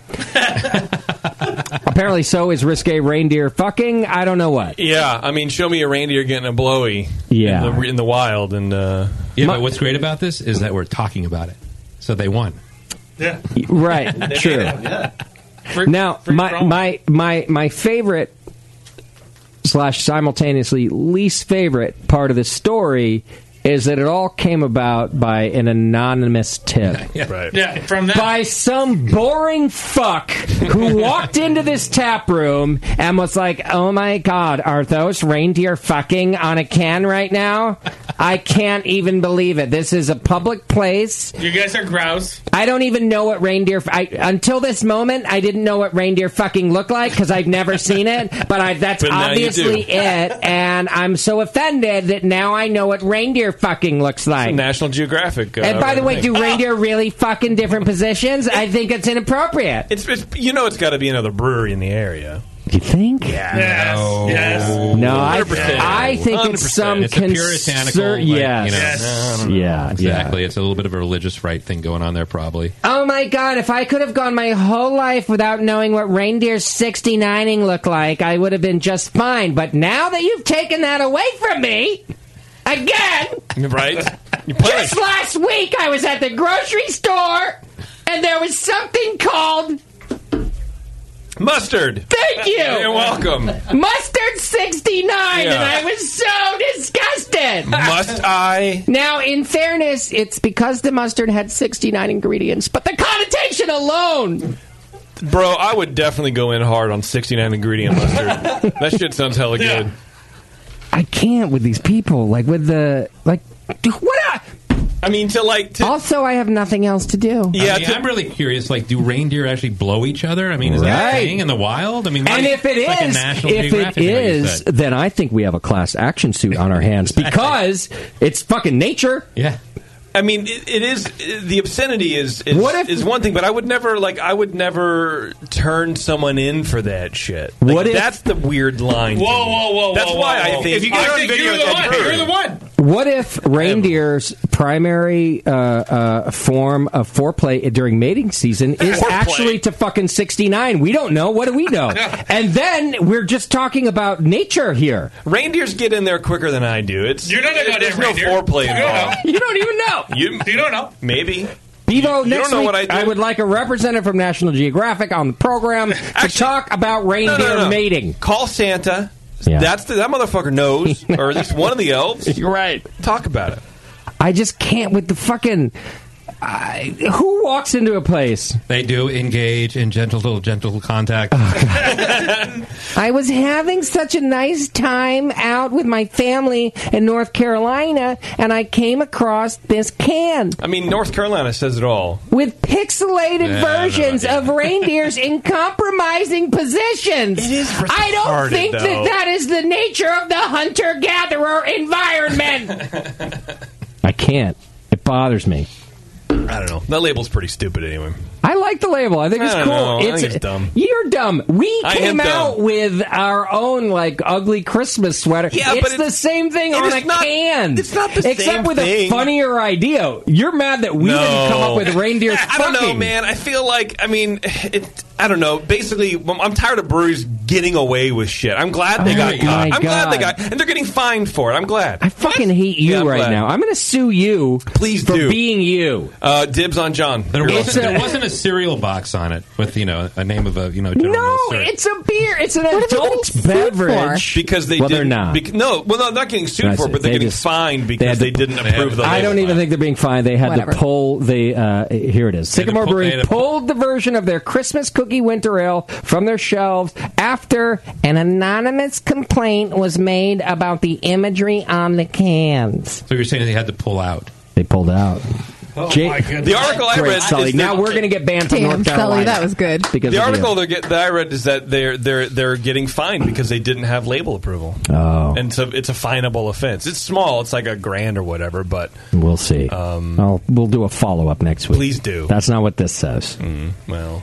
And also, fuck you, JP. I can't believe that you're mad at them for doing I'm not this. mad. I'm glad they got caught. I'm glad that someone got caught for it. You're such a fucking asshole sometimes. Yeah. It's such a great, nothing comedy thing to do, which you would do. But because somebody else did it, you're like, no. No, I wouldn't do that. Oh, my God. Why? Yeah. Because I think it's beneath... You would just do statute of limitations. So ridiculous. This is totally coming to blows later. Toto Santos side here in the square. Yeah. The rumble and the bungle is what we'll call it. Jeez. Yeah, I don't know. All right. Well, here's another one. All right. Okay. And this one I think Sully's going to piss me off during. Okay, all right. I'm next. Here we go. I need some Canadians, some backup here. Come on. We got you. All right, yeah. Just lean in with the Celsius. Sully, are you aware that the United States Congress has just 3 weeks to go to stop the beer tax, which could double the tax that more than 90% of U.S. brewers pay to produce beer? Are you aware of this happening? Actually, I have no idea. Oh, my God. Sully, how can you not be aware of it? Because you have like a CFO. Well, we're also like, there's other bigger fish to fry. I'm not trying to like... This is a big fish, Well, Sully. it is. And I'm sure that there are people that are, keeping an eye out for this, like mainly like the large breweries, because they don't want to pay for it. So they probably have their people in Washington that are keeping an eye out for it. But what's Sully going to do? Yeah, I don't know what I could do. I'm just, just trying to make hard seltzer now. I want to make soft seltzer. The claws. Let's just make soft seltzer and just love each other. Well, what's it going up to? What's going on? Well, I'm mad at you for not knowing about this. I know. Because You just get a little more riled up here. I do think that the big brewers are the ones who are going to lobby against it, but I actually think that this affects small brewers even more, and by association, my business as a retailer, because you know that this shit's just going to get passed on. Of course. And the cost of beer is the cost. What's it going up? So first of all, let me give you a couple of important facts. Okay. And then we'll get back to you in your store. The beer industry in the U.S. is responsible for this is some cool shit. Yeah. 2.1 million jobs. Yeah. Okay. That's a lot. Over 500,000 of those jobs come from the craft beer industry. Over 559,000 to be a little more exact. Breweries operate in every state. And what happened was that Congress and President Trump had staved off this increase for 2018. It was an increase that was already in the books. It was going to happen, but they went ahead and put like a little 1-year moratorium on it. But it's coming back, and the tax savings just from that stay have resulted in about $100 million in savings in the U.S. Beer industry. But on January 1st, that stay is set to expire. So unless they renew the stay, excise tax payments will go up on average of 4%. And that means that 99% of U.S. breweries will see their excise taxes double. Double! Huh. Is it? Wait a minute. What's an exercise tax? Let me ask you this question. Sully. He's the 1%. Sully, let me ask you this question. I'm trying to work in my mind on my best Trump impersonation. I'm just not able to execute on it right now. Well, the only reason I can think that this isn't on your radar and it's not bothering you, Sully, is that the taxes are already like super low and it's inconsequential. Am I blowing this up? No. I mean, we're more concerned with like aluminum tariffs. But that's steel what tariffs. Okay, but then those get passed on to us directly from like our can manufacturers. But if your excise tax goes up 4%, is that fairly inconsequential to you? No, it's every. It's a big thing. Look, the whole like beer distribution game, like you produce a beer and then you put it in the market. Mm-hmm. It's a margin game. You are trying to literally save pennies everywhere you can. Right. So it's not like the guys in Canada just sell it over their bar. These fucking guys. Yeah. Or at the beer store. 2-1A is like, several levels higher than us, right? Sure. They sell a lot more beer than we do. But 4%? Right. No, I mean, no one wants to lose that, No, like, exactly. Graham, you're an accountant. What's your excise tax? Do you know? It's based on the barrels. It's per barrel? Yeah, it's per barrel, so... Ish. Yeah. What are we talking? Hectoliters. What are we talking here? What is it? 7%? If it were to increase, that would directly impact our profitability. Sure. Yeah. Unless you pass it on to me and the consumer. No, that's what will happen. You have to pass it on. Which is what's going to happen. Yeah. This is why I'm bothered by this, because at the end of the day, any tax gets passed on to the consumer. Right. It just always happens. Yeah. And I'm going to tell you right now, our numbers we're 5 years into this thing now. The first 3, we were seeing like a nice steady rise in sales. And draft sales in particular, over the last 2 years, have flipped, gone the opposite direction. Our bottle sales are up. Our draft sales are down. And part of that, we think, is directly related to the cost of beer that gets passed on to us, which then gets passed on to the consumer. None of this is wrong. I'm not saying anybody's doing it wrong. I'm just saying it's affecting our... Mm-hmm. We are no longer in a growth phase, and we're only 5 years into this thing. Why don't you have hard seltzer on? We probably will. Yeah. It has to be a malt-based hard seltzer per our liquor license. Really? That's a thing. Yeah. Well, it's called grain-based sugar. Grain-based, exactly. Yeah. Grain-based sugar. So as long as long as they're doing it that way, then we probably will. We brewed one for fun. Yeah, we did like a... Did you like it? No. I've never had one. You know what? I should have brought one in. I was at the store the other day, and Taryn's like, give me like a cider or something fruity. And they didn't have ciders. They had dry cider. Anyway, so I got a local made, and maybe I'll say it, maybe I won't. It depends if I want to or not. Don't say it. It's like a 4-pack of hard seltzer. Mm-hmm. It's fruited. Mm-hmm. And I never had one before either. Took a sip. It was actually delightful. It was almost like a non-sour Goza, if that makes sense. So there was some actually malt there to it. Okay. A little bit, but not a whole lot. And then the fruit was very pleasant. It was very good. So, I'm not against the concept. Check them out, yeah. We haven't had one because we're against the concept. Yeah, but I mean, that's the growth. That's where the growth is in alcohol now. I'm not. Yeah, it's in hard seltzer. That's the growth. That's all. That is all fine and good. But craft beer is not going anywhere. Yeah. And as these things happen, like taxes, I'm just saying it goes. It trickles down. So what happened? I mean, I used to pay the excise taxes all the time when I was at the pub, so I filled out the forms, but they've actually cut them. I think it was $7.20 a barrel, I want to say. They did. You got a big cut, yeah. Yeah, so in 2018, I think it was, correct me if I'm wrong, it went down to $3.50. And that's the first 60,000 barrels. So most small breweries are paying the $3.50 rate with the feds, and of course you have to pay your state tax. So I believe that in 2016 or 2017 is when it went down, but it went down with a tiered bill. So they were like, yeah, cool, we're going to bring you down to 3.5 or whatever it was you just said. It could go back but it's going to go, it was set to go back up in 2018, which is what, in 2019, which is what Trump and Congress were like, all right, cool, we're just going to not make it go up yet. But on January 1st, without another extension, it's going up. And it's a big deal. I think it's a big deal. It is. I mean, because if you look at it, under 60,000 barrels, it's $3.50 a barrel. Yeah. And then above that, up to 6 million barrels, it's $16 per barrel. And think about that spread that you just said there, right there. And I think that's the most important part. So what was it? Over how many thousand?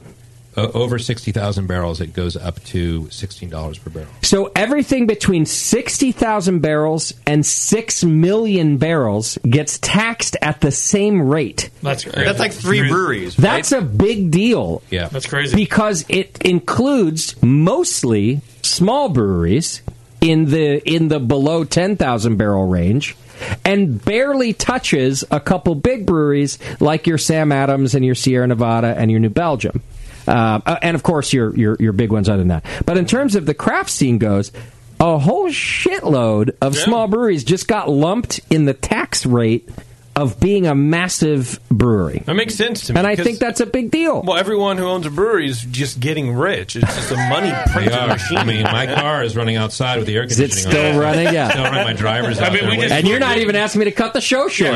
We just flew here from California, right? Like yeah. Well, I just want everyone to pay attention, and you beer lovers too. You know, if your price of your beer goes up, and you didn't write in to your congressman to ask for this not to happen, don't fucking yell at me about your price beer going up 4%.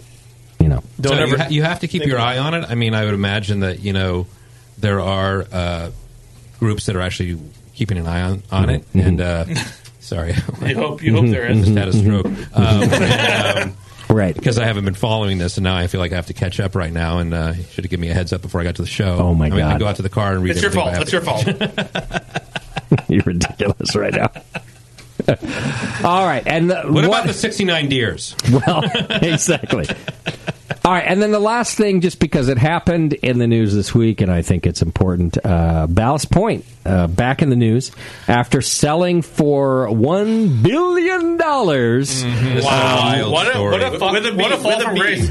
Just a short couple years ago, and since then, Constellation Brands has been writing down the value of the company. Their beer sales, which actually initially rose to I forget what it was, but from the purchase price, they initially rose, but very quickly the following year drastically dropped to almost half of what they were doing. Ballast Point, so they have their plummeting sales already, so they were valuated at about $1 billion, and which is what they got bought for. And a lot of people thought that was crazy, but also thought, you know what, over time, it's probably going to pay off. But very quickly, sales tumbled, and then the valuation was actually made on a brand. Yeah. This is a thing that annoys me about big business versus small business. Big business is actually allowed to put a value on their brand. And in this case, the value was whatever they thought sales was worth.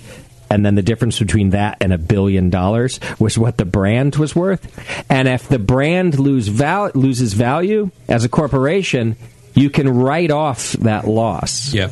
Now, the reason this bothers me is that you can't do that. I have a segment of my company that's been losing so much fucking money for the last 2 years, and I can still only write off a portion of those losses relative to what you've put in. It's a whole fucking thing. Well, you should call it Ballast Point. But Ballast Point, for example, has written off over $200 million in value off of the brand identity. Yeah. Meaning they don't have to pay taxes on that. It's bad. It's bad. Grandma, you're an accountant, man. There's like an actual term for that. Like, goodwill. Yeah, like a good writing the debt off. Yeah. But not everybody gets to write off goodwill. No, that's right. Meanwhile, they have fishing boats and speeder boats in different locations. But right. It's bad. Bad. It's a bad. Anyhow, in the last week, they were bought by a small craft brewery called the King and the Convict, I think. I think it's plural, Kings and Convicts. Kings and Convicts. Okay. Out of Chicago. Yeah. Kings and Convicts. Nobody knows, due to non-disclosure agreements, what my question is the price was. How does a brewery in Chicago producing 600 barrels a year get $100 million to... I'll give you some of the answers to that, but we don't have all of them. What I do know is that industry experts, quote unquote, it's a wide margin, but they're predicting that the purchase was somewhere between $75 and $200 million. Mm-hmm.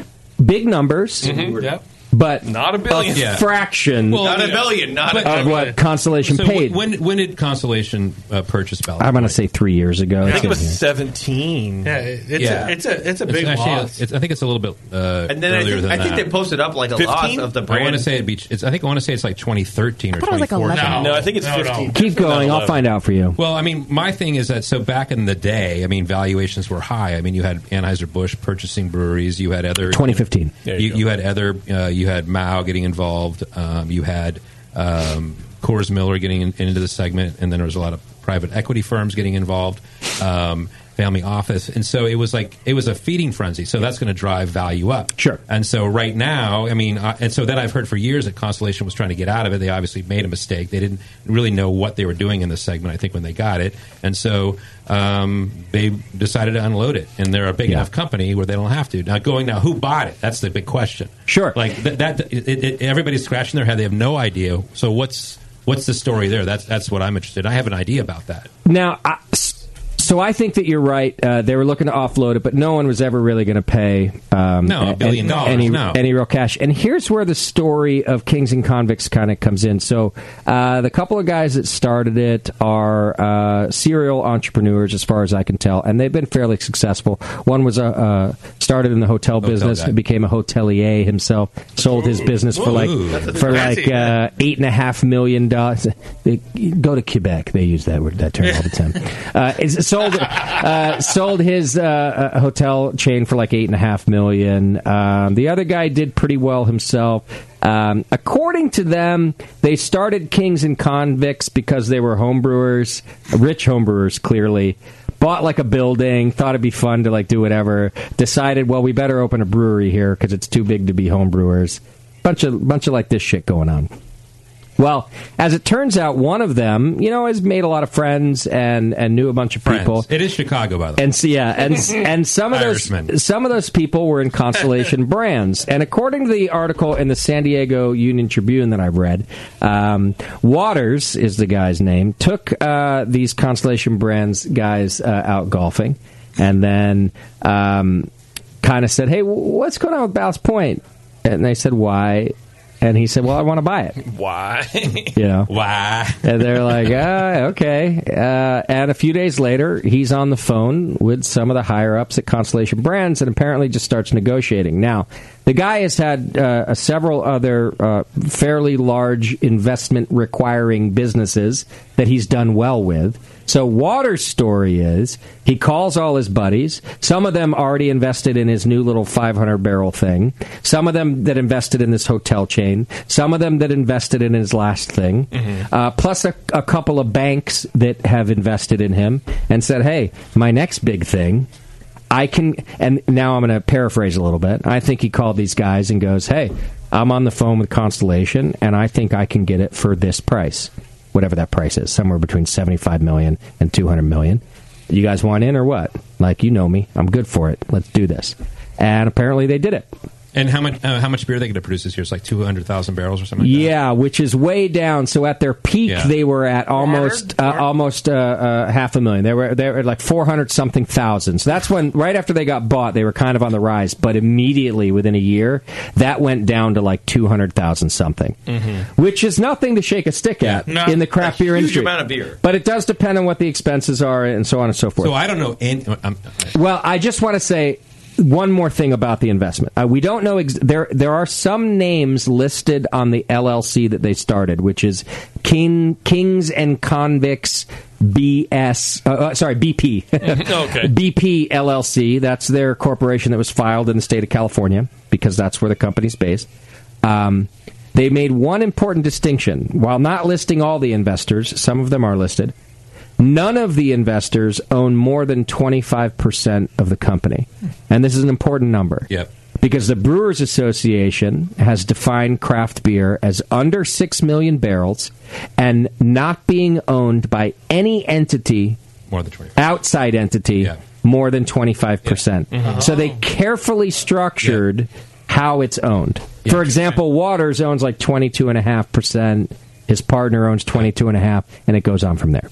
Okay, that's about the end of my... So that's interesting, and that's a really good point, because I think it plays into this second part I've been thinking about, which is I don't know these guys at all, so this is just my opinion. I don't know, and no representation of the 21st Amendment here at all. This is John Sully's opinion. Yeah. So I think what's happening is that they've honestly kind of created their own private equity a fund, and by doing that, they've created this entity, the name of the small brewery, Crooks and Convicts. Yeah. And then they've had everybody invest in that, and then this entity has purchased Ballast Point. So it's like a brewery buying another brewery. So you think it was set up from the beginning? Yeah. I think it was. I really think it was, and it looks all clean and in that regard. Although it's a head scratcher, because everybody's saying, "Who is this brewery? They make 500 barrels a year, and what's going on here?" But which actually lends to your theory, because even that is like, let's just keep people scratching their heads. No, we're just a small little entrepreneur. Yeah. Well, and they already had plans to expand to like 48,000 square feet. So they're like I read to that expand too. in Chicago too. Yeah, just to clarify, yes, their Kings and Convicts brewery, which is a 500-barrel brewery, whatever it is,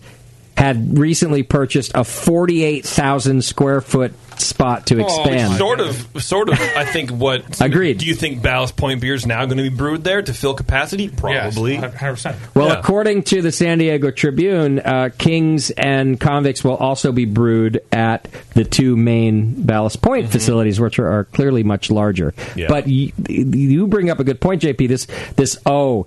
We're 500 barrels. We need 48. How many square feet is San Leandro? 165. Okay, wow. It is massive over there. Yeah. But you're not even in 48,000 of it, I think. I just think it's like, I mean, what are they going to do? They're going to, I mean, this other brewery, I mean, you'd never heard of it. I mean, I agree with you. Of course they're going to brew that beer at a Ballast Point facility because they have the capacity, probably. I'm also agreeing why would they create a new brewery? Yeah. Like, why would they, with this 40,000 square foot, put a brewery in there? Yeah. Like, that doesn't make any sense to me either, because if you have all the capacity already in place, why would you add to it? I mean, maybe there's another play there. I don't know. And you never know. I mean, it would. All right, if you're, let's just say you're right, that the whole idea was to eventually get to here when they open Kings and Convicts. It's clever. It's a very thought-out, multi-step process, and I don't think this way. So I'm always like, "Whoa, that's cool! They did this new thing." I don't think this many steps ahead, right? Yeah. It would be a very clever play, kind of like the Golden Road move, where people say that Meg opened that place under the same type of environment. Like, she opened it to get bought out. She was 10 steps down the road when she opened the doors. So this would be, in this theory, would be the same. I mean, it's a big, beer is a big business. I mean, it's a business. Yeah. And so everybody has an end game, and so this was their plan, and that's what they wanted to do. Because I'm such a dummy, I always hope that it's not that way. I hope that this guy, he's kind of done well, and I'm going to open this brewery. And then I had a golf game with Constellation one day and said, I'll give you 100. That's his story. And I'm always like, cool, I work like that. I could maybe that could happen. Where's my 100 million? Let's go play golf later. Yeah. There's probably the stories in there somewhere, but that makes sense too. That's how deals happen. That's the story. Yeah. Right. So, Bevo, did you reach out to them to get them on the show? You had texted me the other day. What if I can get Kings and Convicts on? Well, who did you go to? Just I went through their website. Contact us. They're too big for us now. Too big for the brewery. Are you really craft beer? You can't come on the Brewing Network? Don't make me do negative PR about you. So, what I've read from the Chicago Tribune is that Richard Mahoney, who owns the largest stake in Kings and Convicts, which I don't know if it's the BP LLC that you were talking about, but maybe the main corporation, he's chairman of the board of the Wine Group, which owns wine brands like Cupcake. They own a piece of the new group, of the new LLC. Benziger, Franzia. So they make box wine, Franzia box wine. So these people are multi-millionaires. Right. So it's definitely not the feel-good, I'm a small brewery who happens to have a large amount of money because I sold the hotel. They're getting giant investments from giant mega wineries. Correct, but the Watson, or whatever I said his name is, Waters, claims like that company's already an investor in his Kings and Convicts, and apparently was an investor in his previous businesses too. Mm-hmm. So you could just make the argument so I know people with money, and I've made them money. Yeah, well, so I went to them with this new deal. That's what he says. We have investors. Making money. Yeah. I mean, every brewery has an investor. Sure, and they're like, oh, yeah, Sully, you've already done well for us. Of course we'll invest another $20 million for you. But, I mean, it's just different because it just seems weird, This is where I agree with you. It doesn't pass the smell test. It's too good to be true. It doesn't pass the smell test. What any other sayings? Yes, I agree with all of this. It's a little strange. Yeah. Well, I thought I'd bring it up, and it's an ongoing story. We will continue to try to get them on the program. Yes. Not that they'll, say anything they haven't said already. No, I mean, they might just do the regular PR thing. Well, I can't imagine they would come on. I really can't, because they're so big right now. I think they would. I mean, their website crashed when the news came out. Their website was They should down. totally come on. They need to Why would you not? Whatever their plan is, number one on that plan is to make Ballast Point look like craft beer again. Mm-hmm. I 100% think they'll come on the show. I know. All right. We'll see. I think we'll get them. That's their move, right? And if they don't, we'll continue to shit talk about them. I wonder if they'll bring Colby Chandler back. They should. I like Colby. Yeah. Are you talking about New Belgium? Well, I did want to, although there's not a lot to. I don't know what to say. So New Belgium also sold to Kieran. Mm-hmm. It's important to note that New Belgium, one difference here in most of the buyouts that we've seen is that New Belgium is an employee-owned company. So, first of all, when it was announced that it was pending employee approval. Right.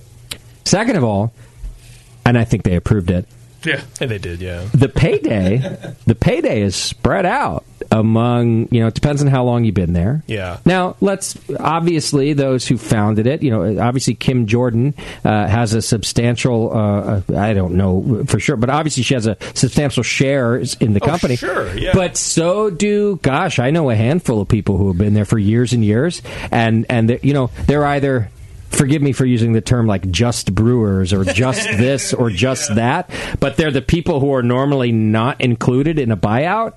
And I read that a good amount of people are making over six figures on the deal, and some significantly more than that. And I've always kind of said, like, I like the American dream. I was proud of Jack White at Ballast when he got $1 billion for a company he started as a homebrew shop, because I believe that that's like kind of the American dream. This one is a little even more than that. Here's a bunch of people who are like your regular blue-collar brewery workers that maybe have been with the company for 15 years. Yeah. They just got a chunk of change out of this thing, and I am proud of them and happy for them. So I think that's unique that it's an ESOP. Yeah, I mean that's the interesting thing. It's also when you have an ESOP, is that how do you get paid? Either the company is growing and maybe there's some sort of payout, along the way. But sure. So I think, and I don't think I'm speaking out of turn here, that I think the employees were asking for, hey, what's going on here? We have to do something here. And so in some ways, I think it was, maybe New Belgium's hand was forced, Yeah. You have employees that have this stock they're holding, and they're like, well, what do I get for this? Like it's $0 stock, right? Yeah. Yeah. So how do we get paid? Like that's the E part, the employee part of the ESOP, right? Yeah. Like, Well, so I just read an article about Kirin is now being held in question about their business practices, especially in Myanmar. Myanmar, there's a big uprising. Here, let me just read from this article because it can sum it up better than I can. The employees are now voting on whether to sell their firm to Lion Little World Beverages, a subsidiary of Kirin. Kirin's partner, Myanmar Economic Holdings Limited, is an opaque military-owned conglomerate run by top generals. Both the military. So basically, they're saying that Kirin helped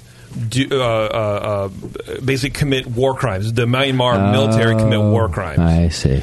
Apparently, in August, a report by a UN fact-finding mission urged all businesses to completely sever financial ties with Myanmar's military, which uses its vast business network to fund its activities without civilian oversight. So now that all this is sort of happening in the beer world, all this stuff is kind of being kicked back up here in the so now it's a big thing. Now people in the craft world are starting to kind of this is going to be an ongoing problem once we became a global economy.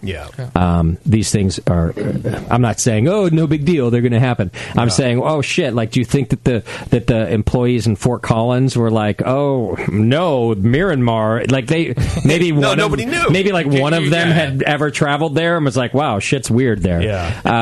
This is like part of our global economy where all of a sudden we accept things. We're like, cool, we just did great. Oh, shit, sorry, half of our company is a sweatshop. I didn't know. Right. Like, I genuinely didn't know. So that is even more complicated. That goes even farther. Yeah, I'd never heard that half of Kirin is owned by a company run by top generals of the Myanmar military. Sure. And you never would until no reason for it. Yeah. Well, another thing about that the employees are like, hey, how are we going to get paid out here? A friend of mine with Lagunitas recently told me, like, you know what?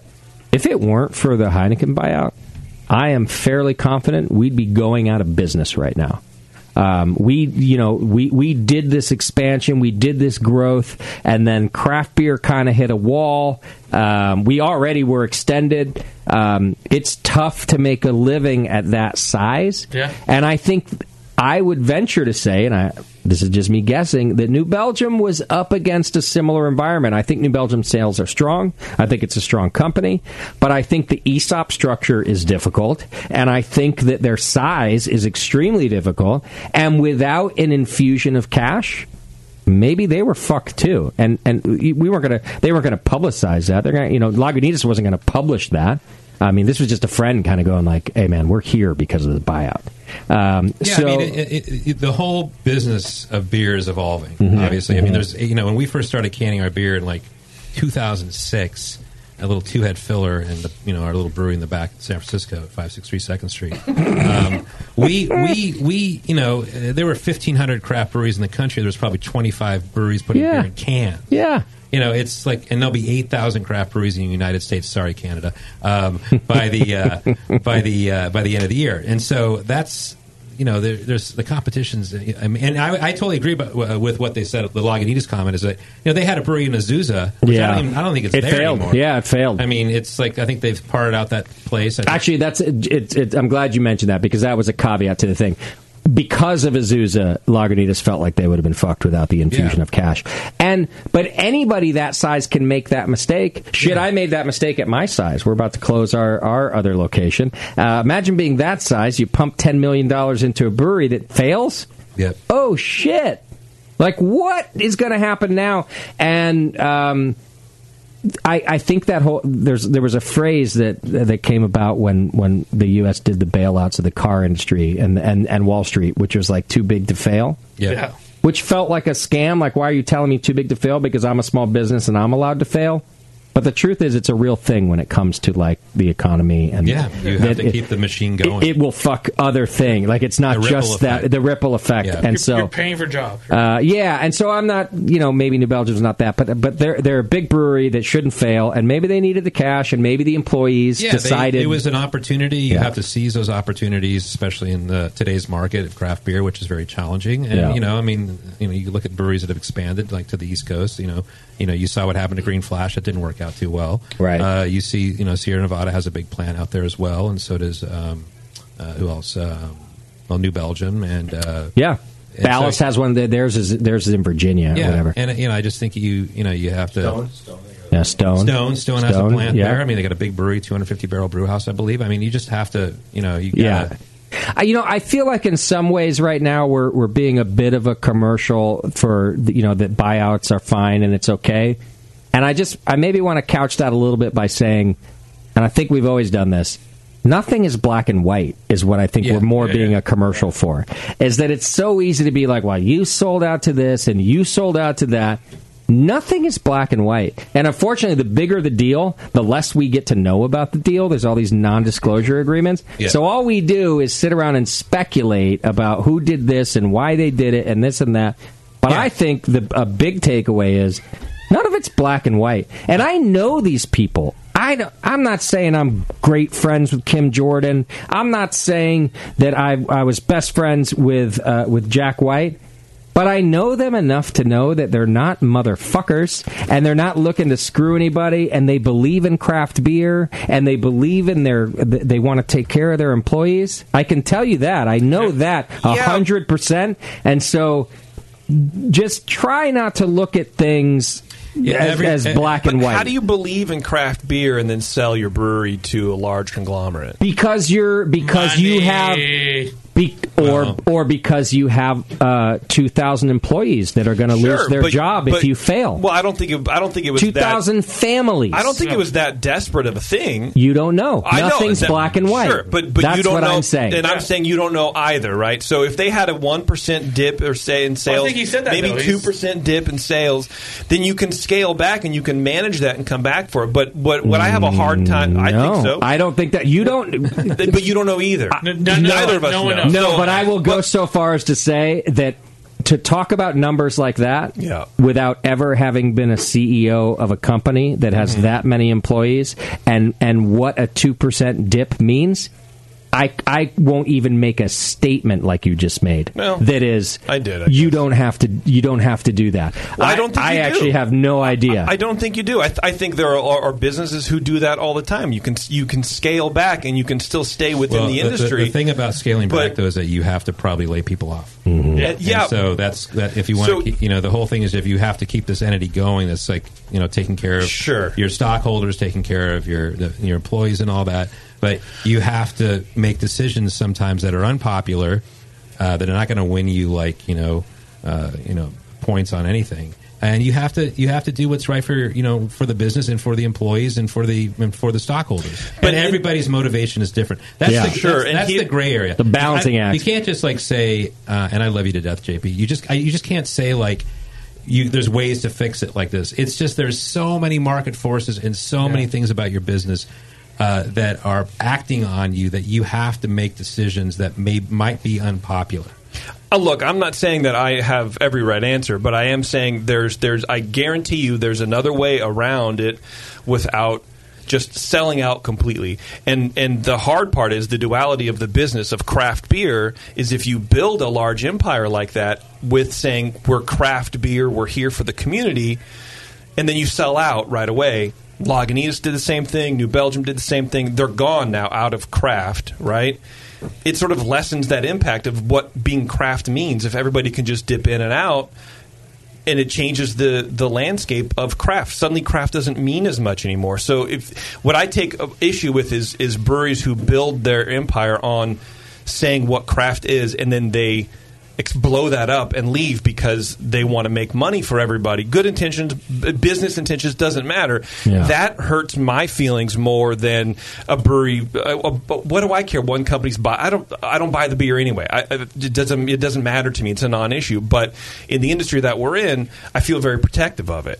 Yeah. And to me, I think that sucks. It's like, well, there was no. That was it. That was your solution, is just to sell. I mean, I don't know. You go into it with one idea. And then you get into it, and then you realize that there's other things that are happening, and you have to act on it. I mean, it's not so black and white. I mean, it's not cut and dry. Everyone goes in. I can tell you that I can tell you that the decision, and I don't, I'm not going to speak on their behalf, but I can tell you that the folks at New Belgium probably thought long and hard about this, and I'm sure, and we're deciding and probably had other opportunities not to do this, but market forces and what they needed to do for their employees, force their hand to maybe act this way. Yeah, and you also, and I think that your employees have a lot to do with it because it's something that you have built, and you've brought these people on board with your.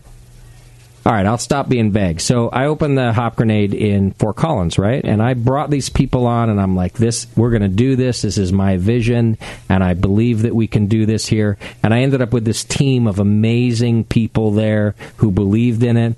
And from day one, we were in trouble. We're about 2.5 years into it right now. A year ago, last December this time, we thought we had to close. It was a very, very difficult decision of mine. Sully knows about this. I'm talking to him. I'm calling for advice. Financially, for me, it was the right thing to do to close the doors. Yeah. We were bleeding money. But I believed in the concept, and my team out there believed in it so much that I felt like I was letting them down if I didn't keep going. So I made a new deal with my landlord, and we committed to another year. And I did that not because it would have taken a miracle to benefit me. Right. Like if another year turned things around, which a miracle was required, we had to turn business around by like 300%. Then it would. So it was more for them, and I believed in. And they were like, Justin, we can do this, so we gave it another year. And that other year cost me another $200,000. Man. And now we're closing at the end of this month because there's nothing more to do.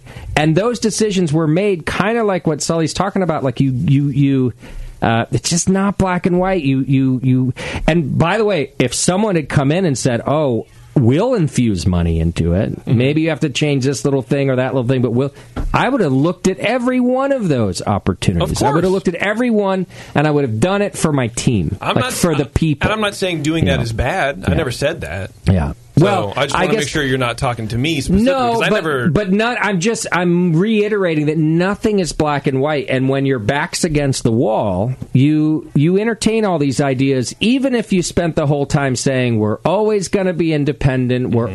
I actually try to never say never. I never say always, and I never say never. I think I make a lot of mistakes, but that's not one of them. Where I'm like, I'm never going to do this, and I'm always going to do this, because I think that when stuff gets difficult, that's a lot of bullshit. You will always do whatever you can, and you will never try to fuck over your employees or anybody else. So this always in the never attitude, in the black and the white, I just don't think it exists, and I think that's what Sully's trying to say too. I mean, look, you tried to make a go of it out there. You renegotiated with your landlord. You did everything you tried to do, and that's sure. So that was your attempt to sort of right the ship. Yeah, and you do what you have to do, and you do it because you still believe in the idea, even if you have to make adjustments, or you still believe in the team because you sold them on this idea. Mm-hmm. And so I guess I just have a hard... I have actually said in the past, I think I'm in line with you in the sense that I've never shunned a brewery for selling out, but I never liked the ones who said, I will never do this and I will never do that, and they sold me on like the craft beer thing. And I think that's a strong point that you're making. Yeah. I've agreed with that. I've never liked that, like, okay, well, now I have to go. You were the one who told me that you're craft beer through and through until you die. Right. And now you're not. So I think people should be careful about their messaging. But short of that, you just do what you got to do. No, and again, I totally understand that. I respect it. I mean, that's business. I'd be an idiot if I thought otherwise, right? Yeah. But like I'm saying, in the context of being in craft beer, where you're growing your brand based on the messaging, and then suddenly the messaging doesn't matter anymore, for whatever reason, that still hurts. You're protecting your employees or whatever, but it still is like, oh, that doesn't feel very good, especially for everybody who bought into the message your brand was selling. That's not an employee. That's a customer who believes in that, and then news comes out and you're like, well, then fuck that. That even hurts even more. It's like, it's a whole thing. Yeah. So all I'm saying is, as beer is slowing down in sales, this stuff is going to happen a little more, and I think the term craft beer and that whole thing doesn't mean as much anymore.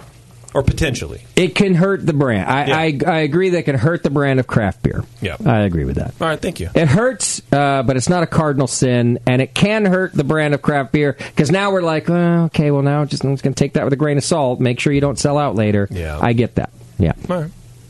All right. Well, that's our beer news for today. Wow.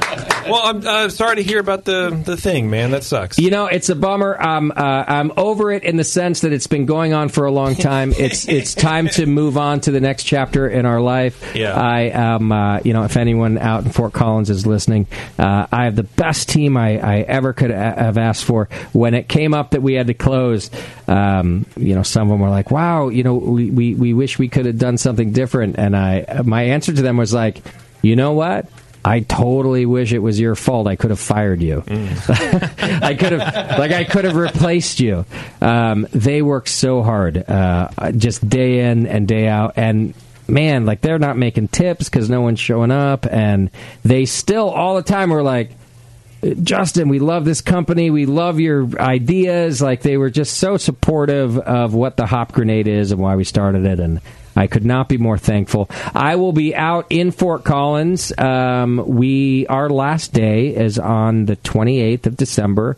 This is another thing I decided to do different. A lot of times when you close the doors of these things, like, employees just show up one day and like the fucking doors locked. Right. These people were so wonderful to me, and the town was also very cool that I just couldn't do it. So I actually went out and gave them the longest notice possible, which business-wise is a really dumb idea because everyone's got to go get another job. Like, how do you keep the doors open? Yeah. These people were like, we're with you, man. We're with you till the end. That's so awesome. We're actually throwing a party on Saturday, December 28th, because that's what we do. We like to party. And free beer for everybody. I mean, there'll probably be a fair amount of pints given out. It'd be nice if you buy some of it, too. Yeah. We've got some inventory to go through. But Saturday, December 28th, all day long, I will be there, and my team will be there. Nice. And we're there, actually, not to be sad, but to thank Fort Collins for having us. And I'm looking forward to that day. We get to thank our regulars and have a good time. But yeah, it's what it is. I'll tell you this: you can't pay for that fucking education. I've learned a lot. Right. Boy, have I learned a lot over the last 2 years. Oh man! So come hang out with us on December 28th. I will see you there. When you get there, I hope that maybe you've manscaped, because maybe you're going to get laid that night. Bro, it's a huge college town, right? There's a lot of people. Oh. It's a college town. I mean, who knows what could happen at a hop? We've never had a Hop Grenade closing party before. That's true. This could be off the hook. If you go to manscaped.com right now, you can get their... you should probably buy it for people need it too. The Manscaped Perfect Package 2.0.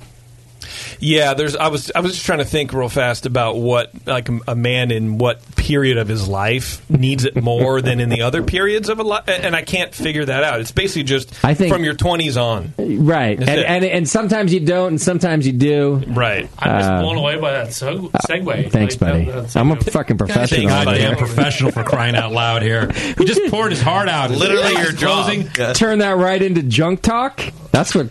Wow. That's my special skill right there. Get the Manscaped Perfect Package 2.0. It has the crop preserver, which is an anti-chafing ball deodorant and moisturizer. Right. Also, it has the crop reviver, which I've used recently. Is that so you can go a second round? You just like if you can't shower, but you need to like clean up a little bit, it's like a wipe. Oh, really? Okay. I was going to say something in case you're in the Bay Area for like 4 days. It smells nice. The crop reviver smells nice. Yeah, I used them, and then of course. Just the other day, I just did it for fun. Like I wasn't. I didn't. Funsies. My balls weren't even getting used, but I was like, I got to try these things. Getting used. Yeah. They weren't getting stepped on with a 9-inch stiletto. But I think most importantly, it comes with the Lawnmower 2.0, which you can shave the whole thing, the whole area. Yeah.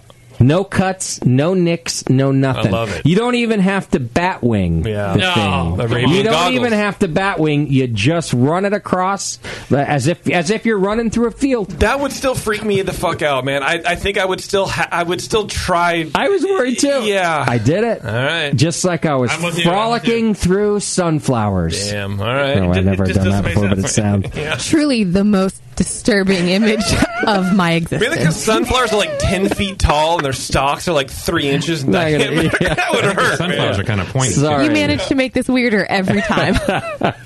Go and get the Manscaped Perfect Package 2.0. Go to manscaped.com, use coupon code BREWING, and you're going to get 20% off. Whoa. Plus free shipping. Oh. That sounds amazing. It sounds like an amazing product. That's a deal. That I'm sure Aaron likes. Clean up your nuts and make Santa proud this year by getting Mrs. Claus proud while he's out about.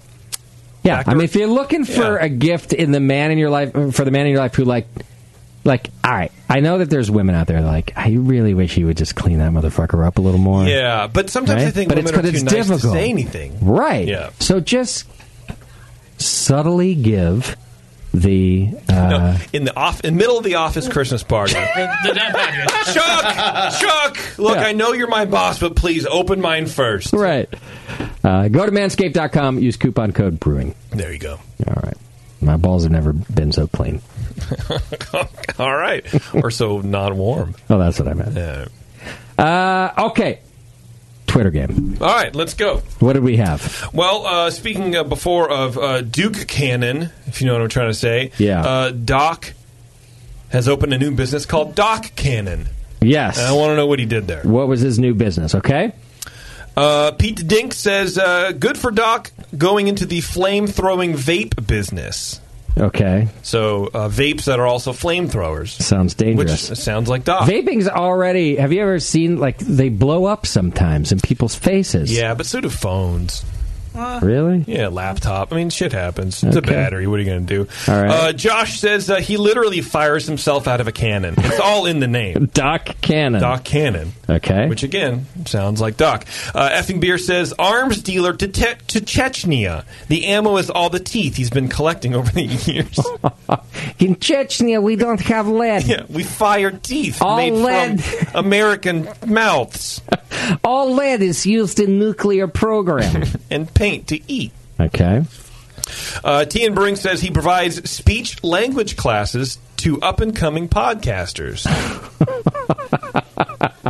That's funny because of his slurring. That's right. Right. The Brewer of Seville says he sells big-ass bars of soap made from the tears of divorced men who have been taken to the cleaners. Oh, his flagship bar is called Dr. Loveless, comprised of the assets his ex actually let him keep. Ouch. This must be a divorced person who went for the jugular. It reeks of despair and disappointment. Oh, God. Damn. Yeah. Someone went... Is that his brother? That sounds like Doc's brother. No, I know who this is. We met him in Rhode Island. Really? Him and his nice wife.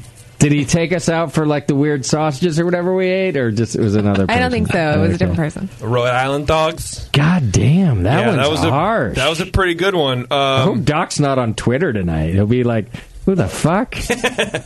And last but not least, Adam says, when divorce is imminent, Doc arrives at your house like the Cat in the Hat and loads up anything you want to hide from the lawyers and shoots it across the neighborhood to your best brew buddy's house. Okay. Which, technically, he is very savvy, and he could build a launcher like this. Yes, if anybody would do that, he could do that. Wow. So what I like about this is that there's a lot of... I mean, Doc hasn't been on for a while, especially not dishing out sensitive information like this. I mean, some of the stuff he hasn't even said since, like, Martinez. People are still following along with his divorce. Yeah. Is that still going on? I'm pretty sure it's still going on, so they're not far off. That's why I was wondering if it was his brother. Okay, all right. So there you go. That's it. Okay. I like teeth bullets for sure. Yeah. You know what? I wanted to pare him down because I don't like usually this many, but I thought all of them were... I wrote them all down. Good. I usually like weed them out from when you don't. Yeah. I still wrote down every one. I think you're right in this case. Yeah. I'm going to get rid of language classes, even though I thought it was funny. Okay. Just because we got to do that. Big-ass bars of soap, which basically culminate in the scent of despair and disappointment. Made from the tears of divorced men. Yeah. I'm leaving that. I'm just naming it. All right, I'm going to get rid of hiding things from lawyers and shooting them out of a cannon to your neighbors. Although it's good. Listen, whoever, good job. There you go. Firing himself out of a cannon. I like the simplicity of it. Yeah, it's very obvious. All right, let's get rid of the flamethrowing vape business. That's not going to happen. Like now I'm going for realism. That's not going to happen. It's probably going to sell it out anyway, so go ahead. Local regulations wouldn't allow that. So we're down to 3. Firing himself out of a cannon. An arms dealer using teeth in Chechnya. Mm-hmm. And then big-ass bars of soap made from men's tears with a scent of despair and disappointment. That's got to win. Come on. Yeah. Sully, what's your vote on that? You're divorced. What do you think about that Tears one. I like the tears one. You like that one? Yeah. All right, well, there you go, everybody. Sorry, buddy. Fine. It's not too soon. Yeah, you got over it a week ago. Exactly. I'm back in the hole, though. Thank you. Oh, no. Well, you and I can talk then. We'll be fine. All right. Thanks for playing along. And what else? Thank you to Block 3 Brewing for coming in the studio with us and hanging out with us today. I appreciate it. Straight beers. I hope you had fun. I hope you go back to Canada saying at least one nice thing about your trip to California that doesn't involve guns. Yeah. Or being back in Canada. You know, last time I went, I crossed the border. It was over on the Vancouver side. Get to the front. Canadian customs agents are so much fucking cooler than U.S. ones. And I get to the border, and he asked me a couple questions, and he, says, "Do you have any guns with you?" And I say, "No." And he goes, "Well, then where are they?" And I'm nervous because it's customs. Yeah. He's like, "I'm fucking with you, man. Everybody in the U.S. has guns, right? Like, where are your guns?" And I was like, "You're fucking hilarious right now." You gotta be good. Coming back in, I get yelled at. I got brought into a private room. Really? Well, they stole your banana? They stole my banana, my tomato. Stole your tomato. They stole my tomato. Because you can't bring it over for regulations, or they literally have tomatoes from Canada. They both. Okay. All of those things. Yeah, I bought the fucking thing in America. The tomato. Yeah. I was only there for a couple of days. They were just mad at me in general. We got in a fight. It was a fight. That's weird. It seems like that happens a lot. I get angry sometimes. You fight travel. Should we call Steve? Get you back. No. I had another team of them, remember? One of them fired me. Okay, all right. The other one didn't fire me. I just don't see him all the time. It's fine. All right. That's it for today. We've got one more show of 2019. Very happy about this show. And I think that Bevo is going to work on a little surprise for us on that program. I'm already working on it. Already working on it. So it might have a little surprise for our final show of 2019. Okay, all right. Who's on with us next week? Is it Sully or Dr. Show, not Dr. Sully. I think Teresa next Teresa's week. on. I sent my schedule. I sent my you did send the schedule. schedule today, actually. Yeah. I didn't memorize it, sorry. Well, okay. I didn't either. If you're free, and even if Teresa signed up, you should come out too. So I'm just putting that out there. Well, I mean, just for fun, you know. Santa's going to be here? Yeah. Just JP as Santa. If you make it out, yeah. There you go. Really? You'll be Santa. Because he's old. Whoa. That was hurtful. Yeah. That wasn't very good either. I apologize. Yeah, next week is actually Teresa. You're like, usually when they're hurtful, they're funny. Yeah. Will there be beer? Yeah. There will be beer and Charlie Bamforth. There we go. Oh. All right. Thank you, Block 3. Thank you so much. And Graham's falling asleep over there. He's like, fuck you guys. Graham was loaded when he got it. He didn't even talk about that. He was... I mean, also in his defense, though, it is 3 hours ahead, right? Yeah. Are you tired or drunk right now, Graham? What do you think? Both. Yes. He's like, yes. That. Yeah, whatever you said, yes. All right, guys, I really do appreciate you being here. Yeah, thank you. All right, JP, get us out of here, will you? Right. Thanks, everybody. Thank you to our show sponsor, More Beer. You can get absolutely everything you need to make great beer at home by going to morebeer.com.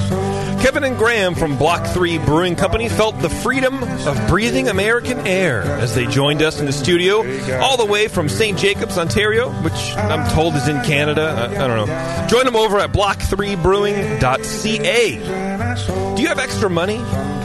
If so, head over to patreon.com/earsup and support JP in his quest to become supported monetarily by you. If you love Twitter and Homebrew, follow Nate Smith at Nathan Homebrew, Mike McDowell at Tasty McD, and you can unfollow Warren at Another Beardy. Fuck that guy. Keep track of JP over on Instagram at Major Jip, and you can find Bevo there as well at Beverly M. Moore. Be sure to find the Brewing Network on Facebook, Twitter, and Instagram. JP's an asshole. Justin's a nice guy and winning the race. JP does great as his charity.